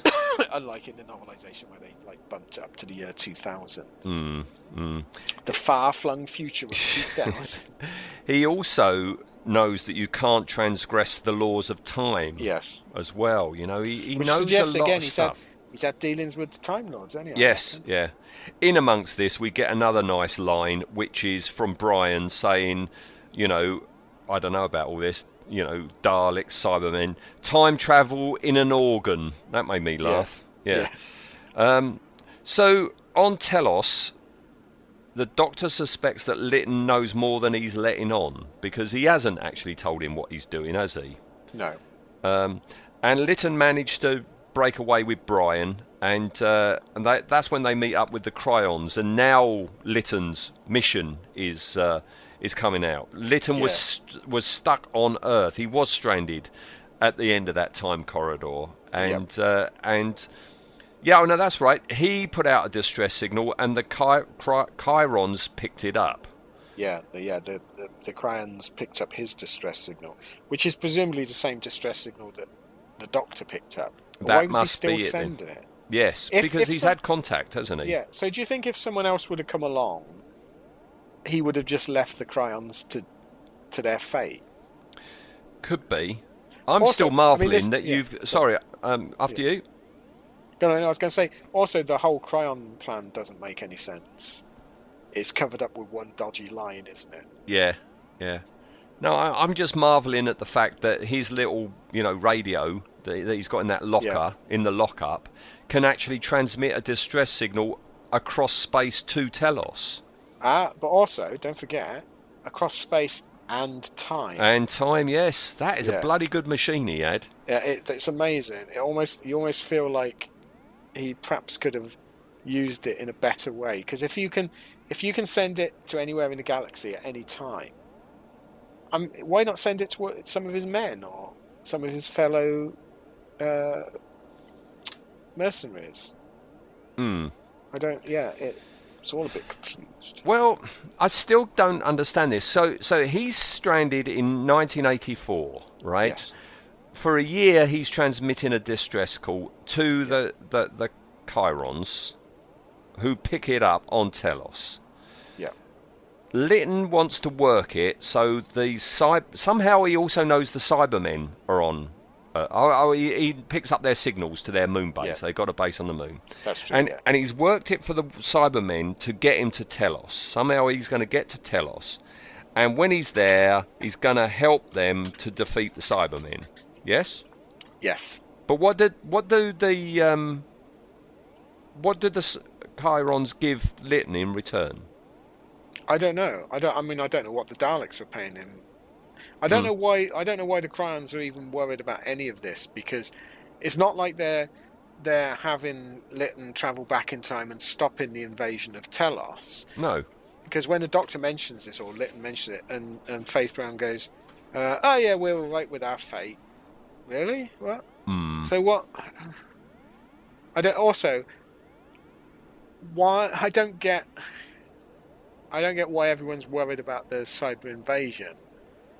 Because it was an all right result, really, wasn't it? Yes. Yeah. I don't think it was that. As invasions go, I don't think it was that bad an invasion. I've just read down my line. All right, my words. I found the sentence which explains it. If Lytton helps the Chirons get rid of the Cybermen, he gets the time machine in return. Oh, okay. That's what he wants. Oh, that's a fair thing to want, then, isn't it? Yes. Yeah. Oh, because you imagine if Lytton, you could, with a bit of twisting, have this that Lytton is the master. Couldn't you? Yes. You could, with a little bit of twisting, that he gets the time machine. He wants the other TARDIS that's there. Yeah. In amongst this, we've still got good dialogue. I like Maurice Colburn when Brian Glover says, "Are you winding me up?" And, they're questioning, what does winding up? And it's like, attempting to annoy. And it's just his delivery. It's excellent. Yeah. All of this is so beneath him. Yes. The character feels, doesn't it? It's really, really nice. He would have made a good Doctor. Yeah. So they go out onto the surface. They meet the terrible Bates and Stratton. See, I like Michael Atwell. I think he's a good... No, I think he's... You said Alexei Sale earlier. His delivery, of lines, where he just goes into shouty, really does remind me of Alexei Sale's stage performances. Yeah, there is one scene where he's going about, you're really getting on my nerves. And I thought, oh, that's so EastEnders. He went on to do EastEnders, didn't he? Yes, he did. Yeah. So this time machine that Lytton wants, right? Not only does he know there's a time machine on Telos, but he also knows that these two are the owners or pilots of the time machine. I don't know how he knows that. Well, the only way any of this works is if Lytton actually has been to or comes from past this point in time. Mm. And he to him it's history. But yeah, I don't quite know how he knows it in such detail. I'm liking the idea that somehow he's lost his own time machine. Yeah. That Lytton had a time machine, that you can have adventures of Lytton throughout English history. He could have been helping out, William the Conqueror at the Battle of Hastings, and you'd see him in Norman armour, just helping armies and warlords out. I like that idea. I would much rather have had Lytton crossed every Doctor's path and was there for the pivotal moments than Clara later on. Oh, yeah. That would have made much more sense. I'd like to see Lytton, leading the Sea Devils attack on the naval base and things like this, It was such a character that deserved to come back. Well, he has come back. We'll be talking about that in behind the scenes, but in my mind, not as effective as it could have been. No. They meet these two. They've got to go to cyber control. Yeah. And in doing so, that's when Lytton is caught and taken to control. And he has it's the notorious moment, isn't it, when he has his hands crushed. Yes. Which, it is strong stuff, but I think it's played well. And everyone says that's gratuitous. I think of all the violence in these two stories, I don't think crushing of Lytton's hands is gratuitous, because I think it needs a threat, and it needs something very powerful to almost break Lytton, because he's such a strong character. It wouldn't have worked if he had done the Brian Glover pushing on the temples. It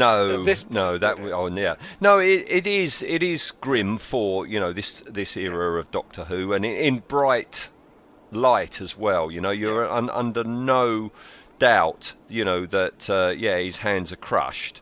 He's got all blood on the floor as well as on his hands. It does make me wonder how shortly he can use the Sonic Lance if his hands are that badly crushed.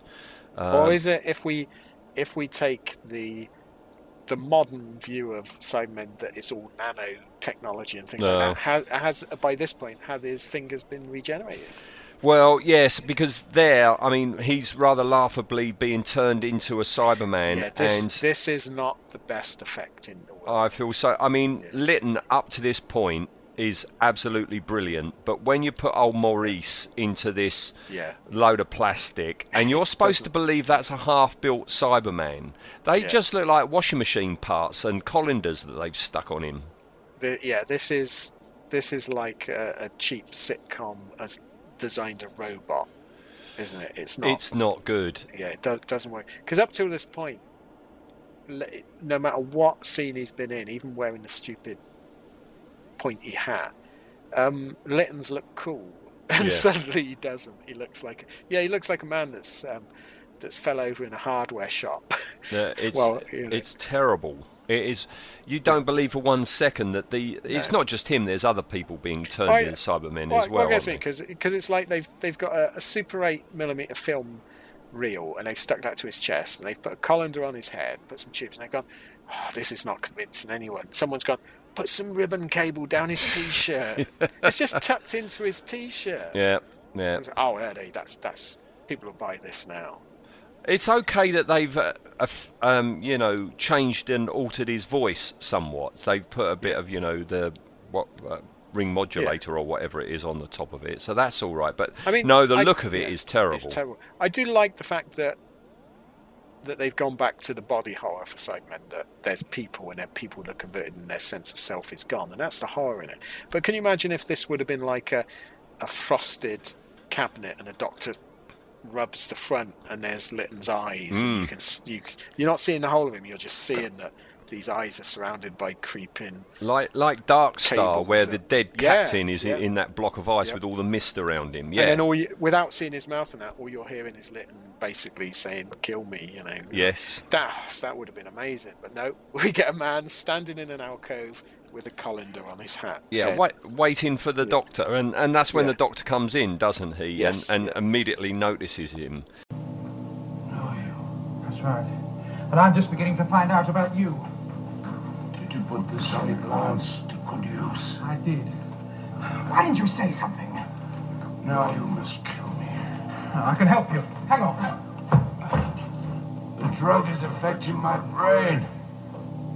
Irreversible damage. I'm the doctor. I'll tell you if it's irreversible or not. Now just hang on. I did my best. I kept my word. I know.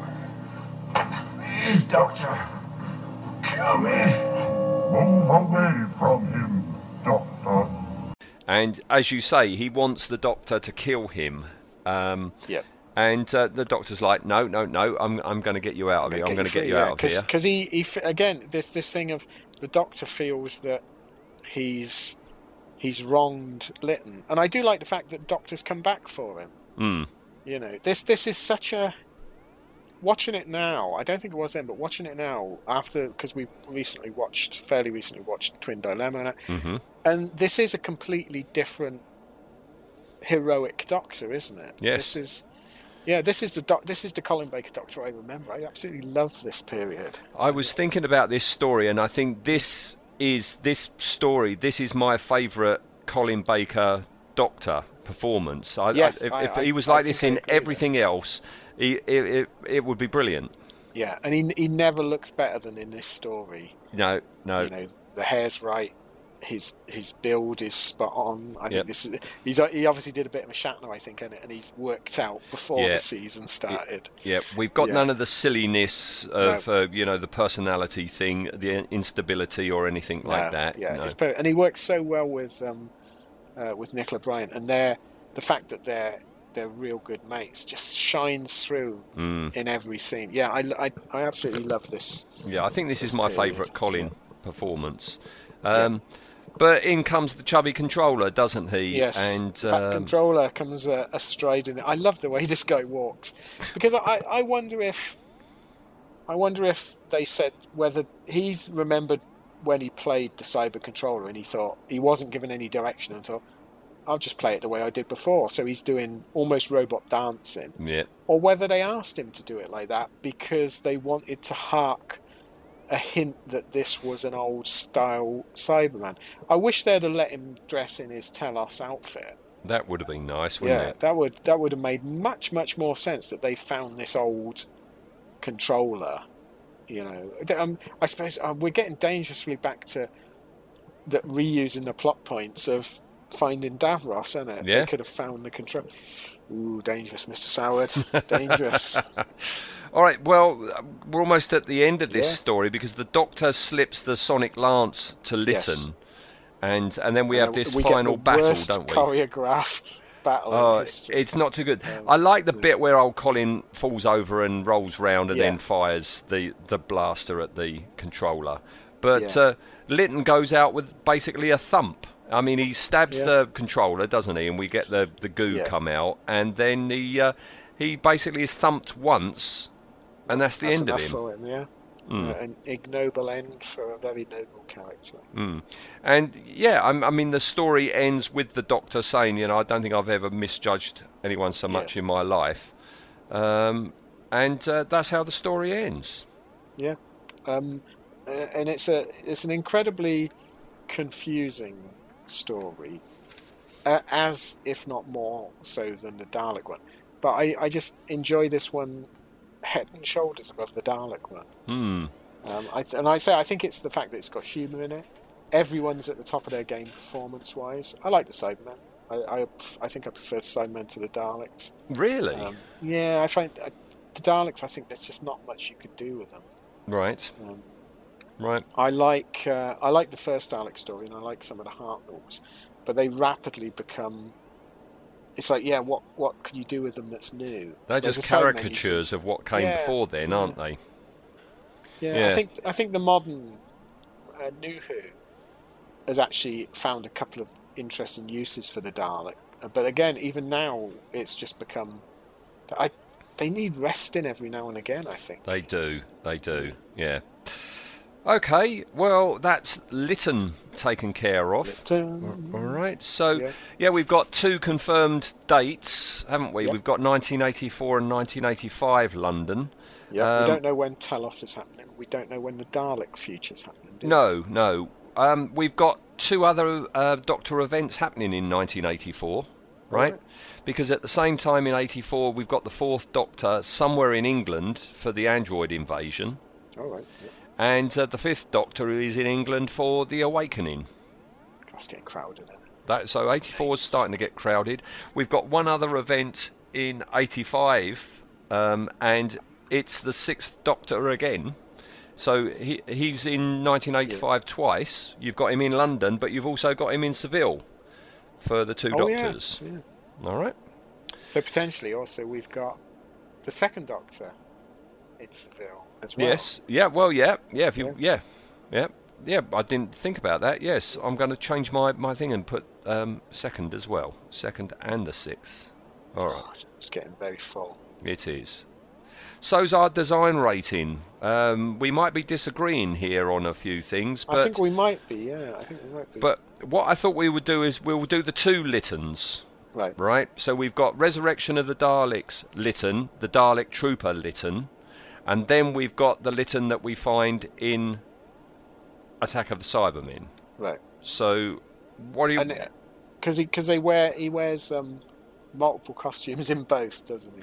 Yeah. So if Resurrection of the Daleks is the Dalek Trooper costume. Okay. Yeah. Yeah. And what outfit do you want to go for Attack of the Cybermen? It's going to have to be his sewer outfit, isn't it? Because that's what he wears the most of. His man from Milk Tray outfit? Yeah. Okay. Because that's what ladies love. Yes. All right. A man in a sewer. Yes. Delivering Milk Tray. Yeah. Yes. So we've got someone delivering Milk Tray. We've got someone delivering Tetley tea bags. That's a good point. That is a good point, yeah. All right, so design-wise, Resurrection of the Daleks Lytton. Helmet on or helmet off? Helmet on. This is you're going to be high on this, but it gets a mediocre 5 from me. I like the outfit. I think the helmet just doesn't work. Oh, blimey. Yeah, we do disagree then. I gave him a 9 because I bloody love that outfit. Oh, that brings him up a bit. I always worry with this on the humanoid characters that it's like. It's almost like we should have a score for the character rather than the design, because at the end of the day they're just a man one. Yeah, aren't they? It's difficult. But okay, yeah, 9 and 5. 5. That makes it a 7. All right. 7. I think 7.5, but that would be if it was 10. Yeah. All right. So the attack version, the man from Milk Tray down a sewer version. I think so. It's something you could cosplay. Literally by going into your drawer and getting a roll neck sweater out and tucking it into your trousers. I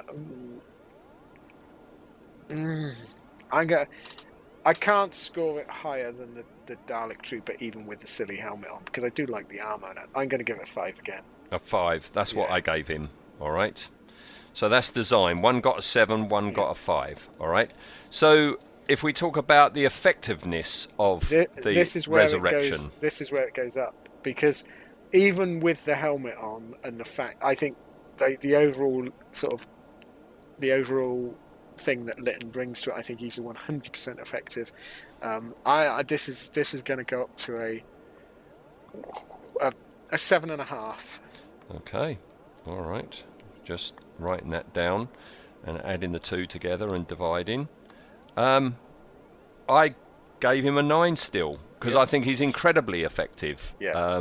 The character, the way he's portrayed and everything. So, I was going on the effectiveness of the outfit. If we're talking the character, it's not just the outfit, it's the character as well. That's what I said about we needed a separate score.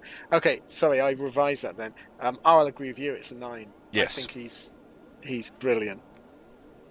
Yeah. All right. And the attack version of him. I'm going to give him a 9 as well, because I think he's as good, if not slightly better, in this. Although he does get the ignoble end. So yeah, I'm going to go 9 as well. I think he works on every level. See, I dropped a point because it's heresy to you, but I did prefer him in Resurrection of the Daleks. Really? Yeah. I suppose perhaps that is one difference between. I much prefer the Blackadder sarcasm Lytton than the dead straight. See, that's what I like about him. I like the ruthless, serious version that's in the in Resurrection of the Daleks. I like my killers to have a bit of a sense of humour. Yes. All right, so he's going to be a high score, any old Litty. He certainly is. We've never had an action figure of him either. Pardon me? We've never had an action figure of him, have we? Is there an Eagle Moss? I don't think there is. Is there an Eagle Moss of just a generic Dalek trooper? I'm going to have to look that up while you tot up All the right, scores. I'm doing my totty, and nearly done. This is thrilling, isn't it? It is. No, there's no Dalek trooper. All right. Okay. I've come up with the final scores for Adversary. Right. All right. Okay. So the Resurrection of the Daleks version averages an 8. Okay. Okay. Good. Nice. Still nice and high. Yep. Nice and high, and in a caravan all by himself, because we have yet to have just a plain 8. All right. I think he would enjoy being on his own. Yes, yeah.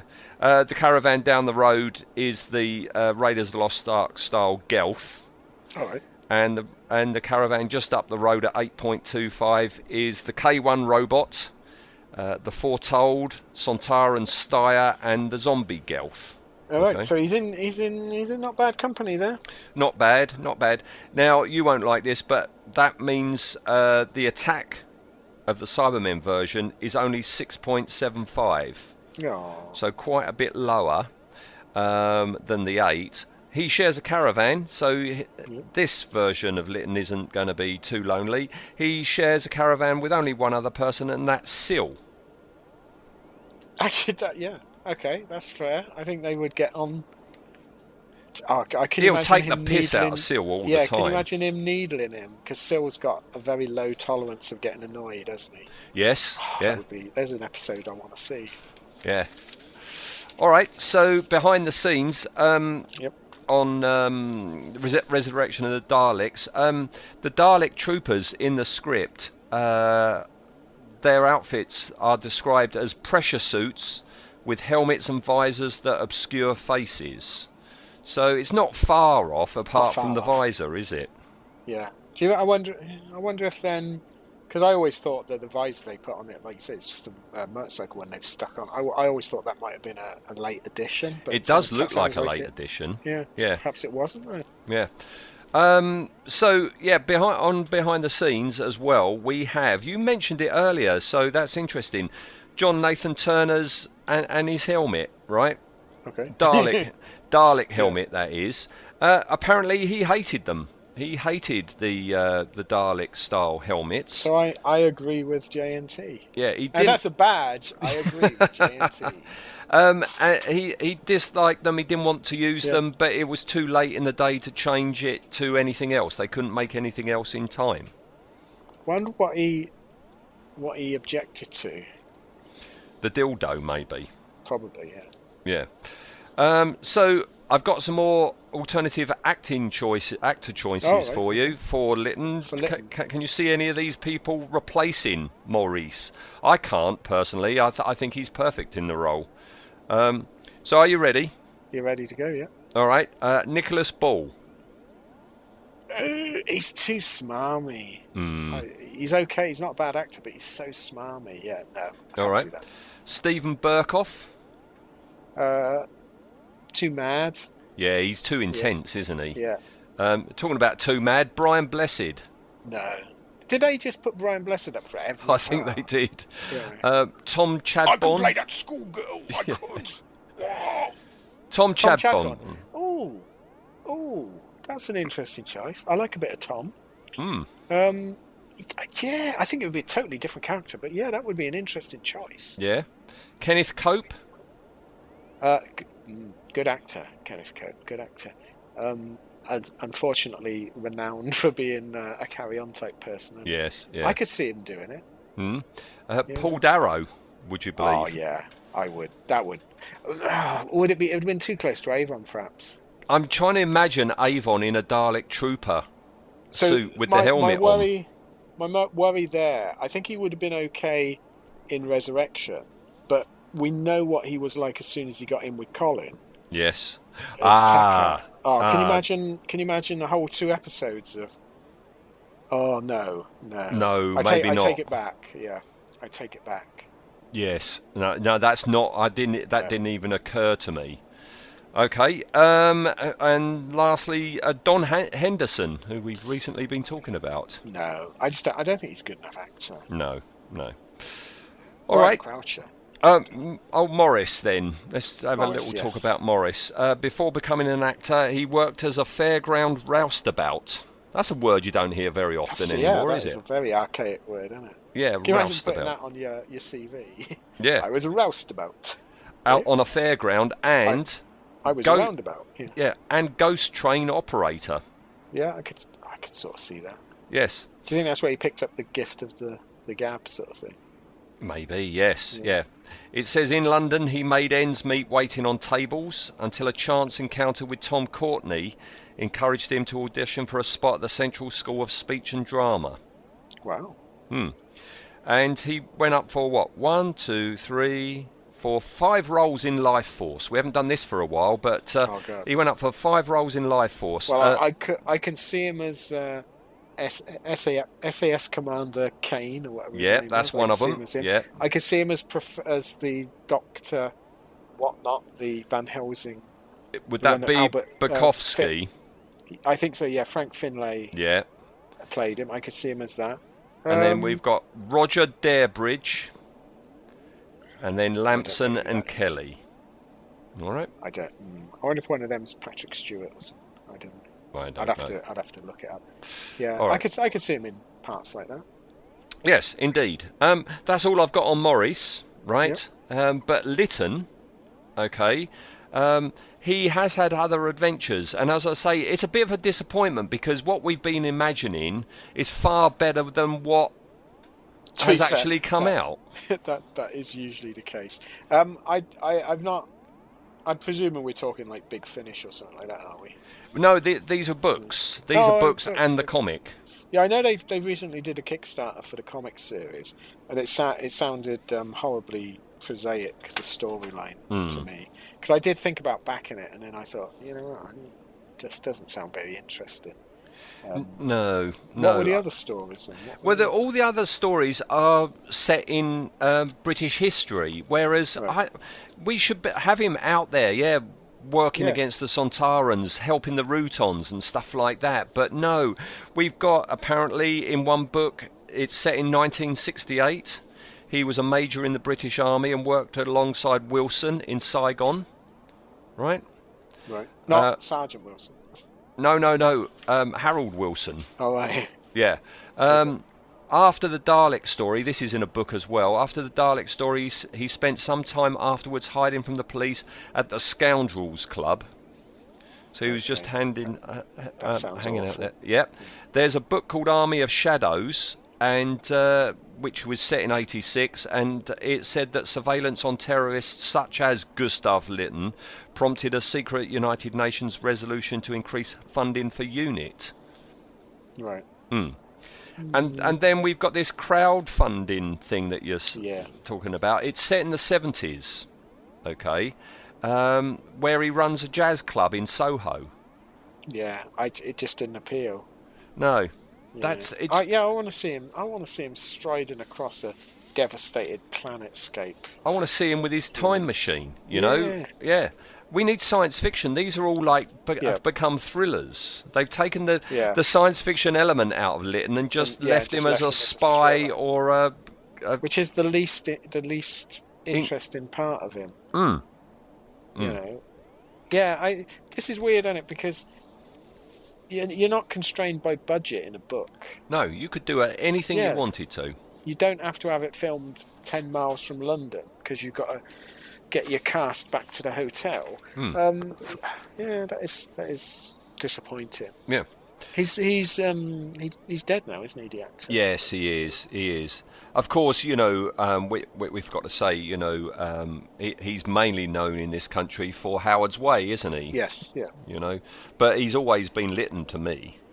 Yeah. Well, I think of him as Lytton, but also as Coker in Day of the Triffids. Oh, of course, a role in which he is brilliant. He's very memorable and very Lytton almost in that as well. Except he's in an army jumper. Yeah, it's a great role, and it's really fleshed out, sort of from the book. He really brings it to life to the point where when you sort of read the book and he's not quite as big a character and you sort of miss him. It's like, But yeah, he's really good in that. But yeah, for a while he was just in Howard's Way. I vaguely remember I used to watch Howard's Way on a Monday or something. Well, I think my mum used to watch it, and that's when I would go up to my room. Because my parents watched it. Yeah. No, I'd just go up to my room and read a book or something. That wasn't for me. I could listen to his voice all day. He's got a great voice. Oh, yes. If he did any talking books. Well, you say about this. I mean, this is one of the stories, that I audio cassette. Yes, yeah, this was for me. And that I can remember. It was a bit of a shock when it came out on video, and you just see just how bad he looks at the end. Yeah. And how bad the I can never go to say it properly. The Cryons. Yeah. Keep saying it wrong. Just how poor they appear as well. Yeah. It's really handy that the Cryons' name, and they're famous for cryogenics, isn't it? Yes. That's a very Terry. Terry would be proud, wouldn't he? Terry would be proud indeed. Yes. Yeah. Okay. Well, the special over then. Yes, I enjoyed that one. It was an unusual one. I didn't expect you to go for Lytton.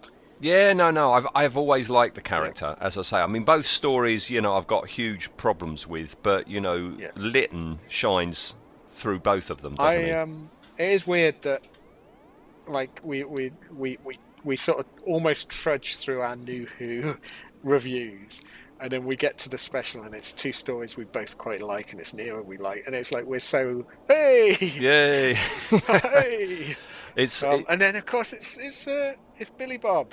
Billy Bob. Next. Yep. Next week it's Billy Bob. It's my turn again, isn't it? Yeah, it is. Yes. I'm intrigued. Right. Intrigued. All right. Well, it's guessing time again for you and the listener. Yeah. So I think you're going to get it almost immediately.